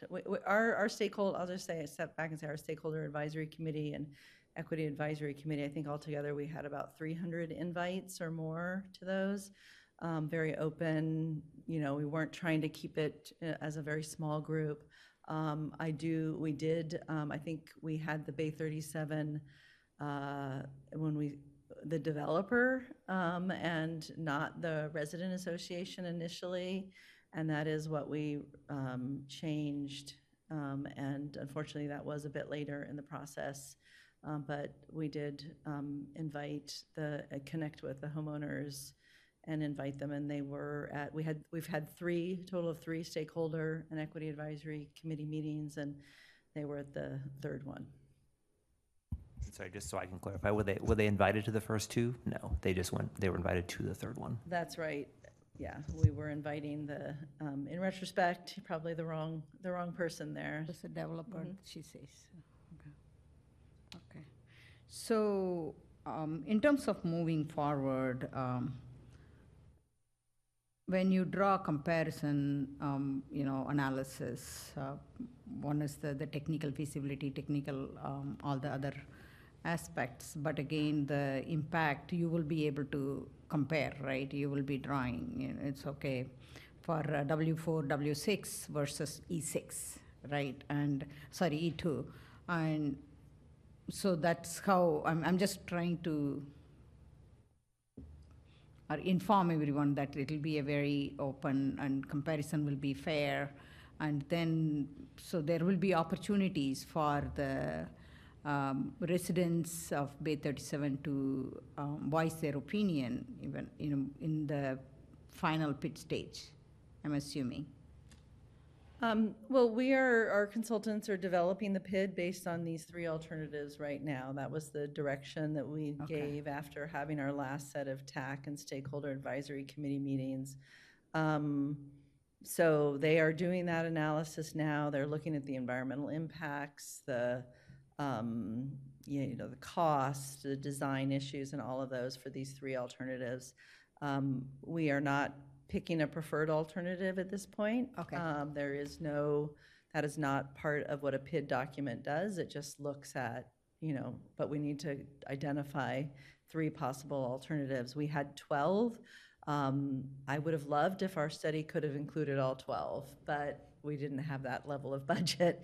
It would be very huge to look at all of those. So, that's why we use the evaluation matrix to be able to narrow it down. We did our best to do that. There will be as you and others I'm sure are aware, the environmental document phase is a very public input intensive phase. Lots of analysis will happen, way more than we're doing right now. There'll be much more public input during that phase. That phase can open up, not that we're recommending this, but other alternatives could pop up that we haven't thought of that could then get included. Other alternatives that we thought weren't working well could rise back up. So I guess I want to we had to narrow this down in order to just have kind of something manageable to study, but there will be and can be tweaks along the way and changes along the way, especially as we respond to public comment, additional information, potential changes in development. I mean, we have not considered at all, for instance, here, that anything is going to happen in Howard Terminal, now that it does not look like the A's are coming there. If something changed tomorrow, we would want to include that in our analysis. But so that would be an example of a major change we might consider. Okay, thank you. Any other commissioner questions? Commissioner Johnson. Yeah, we talk about equity and all the different things, and one of the things I know about equity is trying to make sure that all the voices are brought to the table. So listening to representatives from the Bay 37, have we sort of fixed that problem in terms of making sure that moving forward, as many of their voices are at the table? Because I'm thinking, I don't know anything about that community, and what percentage of that community was at the meeting? That's what I would want to know. Like, if you have, I don't know, if there's 100 members that live in that community and only 5 show up at a meeting, that should be an automatic red flag. So moving forward, knocking on doors, going over and beyond the regular, the person that you said that you had at the first one, he was what was the gentleman? The developer. Yeah, that I don't know who came up with that idea, but you want the residents, you want the people who are on the ground. That community really, even if they don't agree with they need to be part of the sausage making process every day. That has to happen. I've been part of projects where we didn't do that and it didn't go well. So they have to be tired of seeing us. That's what we want. So that is we can't make that mistake again. That's a no-no. So, yeah. Yeah, I will add that, there are a lot of communities and there's a lot more outreach that we will want to do and will be doing, and it's not confined to this phase. It will be continuing. I have offered this, and I'm happy to offer to meet with the Bay 37 community. I've offered that to other stakeholder groups, some of the maritime groups and some of the sailing groups. I've offered that. We also want to just do more general outreach and be out there in the community, maybe to places where, people aren't necessarily, associated with a certain group, but, being like kind of pop-up events and things like that. So we're definitely at a phase where we want to do a lot of public engagement and continue doing that. Yeah. I think, Rochelle, we have to be able to capture that information so that when they come to a community meeting, we can say on this date, we talked to these people, they said this. We have to be able to have a chronology of show what we actually did. We talked to this person lives at this address. We need to be able to have this information so that 5 years, you might not be here. Might not be here, but we need to be able to sort of capture that information and have it populated somewhere so we can say, absolutely. They come to a meeting and say, well, you didn't do this, and then we can say, oh, yes, we did. This is who we talked to. And see, if we don't have that, then it's kind of like, it leaves us flat-footed. So, absolutely. Yep. Thank you, Commissioner Johnson. Commissioner Dara Abrams, any comments or questions? Yeah, Rochelle, thank you very much for this level of detail and also for, being the torch carrier for what is a multi-decade project for this phase. First, I just had a super basic clarifying question that my understanding is we're here for discussion now, but could you just tell us, there was a upcoming council meeting? Could the goal with that or the decision point for that is? Yeah, it's the same as for the Transportation Commission. We're just giving them an update. The last time we were there was about 16 months ago, and so we're just going to fill them in on this process, and they authorized the contract and this work, and so we want to let them know where things are at. Okay. There's a non-action item. There are no decisions being made. Okay, always good to know what the point of the touch point is, so thank you for that. But yeah, so as I said, I use the metaphor of, carrying the torch. I've also heard from planners the metaphor of planting seeds for the future, and this is a really long-term project, and I just want to speak to how, everyone here, but many before and many to come are going to be a part of making this happen. I have heard, and I know others have heard cost concerns, and I just wanted to share a little acronym I heard of MBT, million, billion, trillion, and that the project here under consideration is in millions, M for millions. Other projects like the eastern span of the Bay Bridge, billions with B, completely different in scale, in complexity. And then in terms of T, the bipartisan infrastructure law just made available $1.2 trillion. And so I just want to, I know I'm getting away from some of the specifics under consideration here, but since this is my first time on this body with this bridge topic coming up, I just wanted to share sort of my layperson's conceptualization here that very long-term project, many important stages, many important stakeholders at every single stage, but very much a multi-decade effort where I'm glad to be here to support today. I'm real, city's punching above its weight on this project, and I'm very glad the city will be continuing to do so.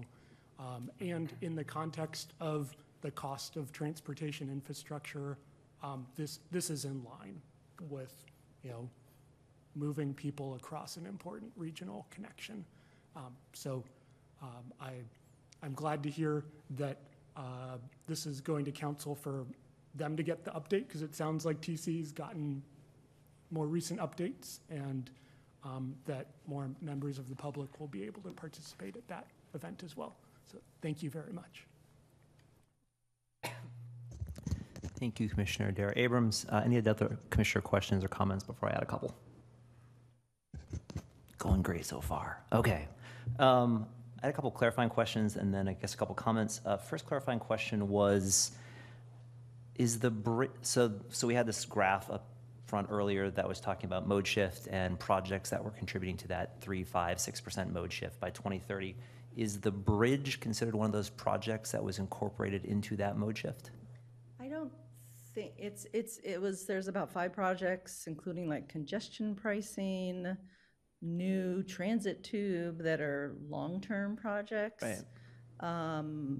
I don't think those are anticipated to be finished by 2030. Right. So yeah. I don't think so. So the comment I'd have to earlier recheck about that. $200 million on a bridge to do that shift, that actually would be a separate project that wouldn't be related to the goal of that data. I just wanted to clarify that. I believe so, yeah. Just a question.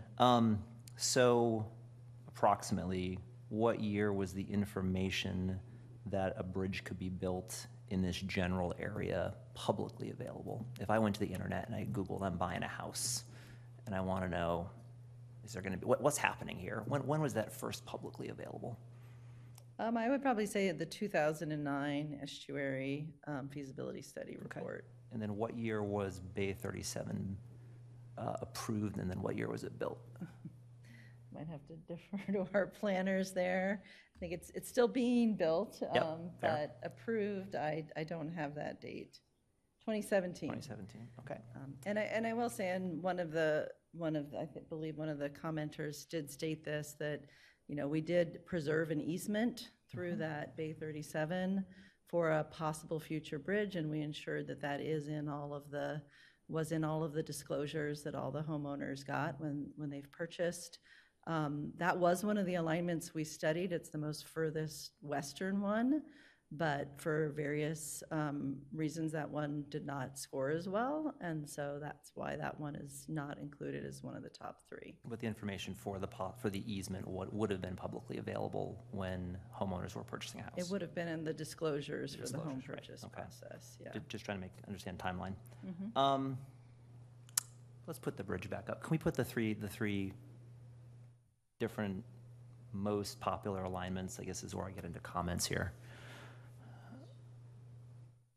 Okay, so there are a couple comments about trying to move bridges away from dense housing in urban areas. I could not possibly disagree with that sentiment more. The point is we want to put the ability to get on and off the island near people and not build a bridge to nowhere, in my estimation. I understand Estuary Park is undergoing some changes. Speaking personally, my own opinion about this, the easternmost alignment, at least now, is craziness because we're not building it anywhere near the downtown Oakland corridor. I guess it's sort of kind of close to Lake Merritt BART, which I assume is the reason for some of the scoring that I actually found highly supportive of that.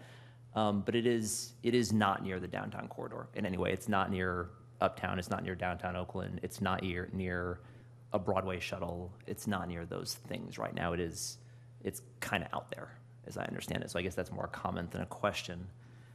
I think that one of the comments that sorry, let me ask one more question about this. This is a bridge project that in theory is going to reduce car travel. Are there any environmental loophole is the wrong word. Are there any laws or ways to move this project forward more quickly given its likely environmental benefit, given that California seems to be kind of into that in the last couple of years? Is there any way that this fits into something that California is going to let you guys do a little faster given its environmental benefits? Can anyone speak to that at this point? I would love to be able to say yes to that. I would say there's certainly prioritization and funding for projects like this, whether they move more quickly through regulatory The process, yeah. processes, we haven't seen so much streamlining in that arena. Great. I do want to echo the comments I think every commissioner has made, much of the public has made. I agree strongly that it's a screw up to have not involved the residents of the Bay 37 community earlier. It's also, this thing isn't going to be built for decades, or at least a decade. So I think we should definitely take all of that to heart and include them as part of the process. I also don't think that any individual stakeholder should have veto over a project that is beneficial to the region at large. And so I think balancing out those two things is actually really important. And this is a complicated project because it does affect people, it affects people's lives. I made a bunch of points about a lot of that information was publicly available already in terms of easement and availability. I hope this project happens. I am personally, last comment. I personally think this bridge is a very challenging project and a very expensive project. And I think the suggestion to use the boat data for the estuary crossing boat that we're putting together and we're all excited about, I think that's a fantastic suggestion. Because if we cannot make that successful, we cannot make that at capacity with all the outreach we're going to do and all the excitement that we're going to try to generate for it, then I think we should actually re-examine our numbers. And maybe the assumptions about the amount that this bridge would be used are incorrect. But we're in a scenario where we actually have a pretty good semi-proxy for this thing that we're going to throw a bunch of effort at. And if those numbers are low, then it would be wise for the city council to say, well, maybe this is not a great project because we need to, I know it's different funding mechanisms and all that, but I also think we should really get a handle on if those assumptions have any chance of really being true before we build this bridge. And I think that this is a great start to that thing. So I thought that suggestion was fantastic, actually. That is all my comments. It's very complicated. Any additional follow-up comments, questions? Commissioner Suthan-Thera. Tag on to your point on the forecast numbers, the anticipated numbers.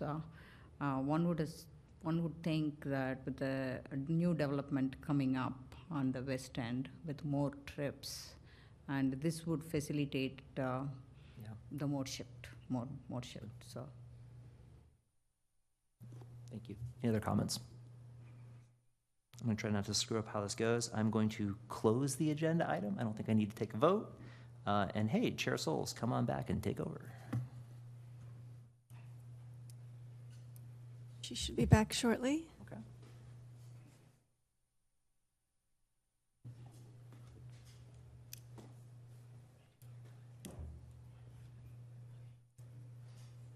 I need a stretch break. I don't know how you all do it. This one? the one with the roundabout. I'm so surprised.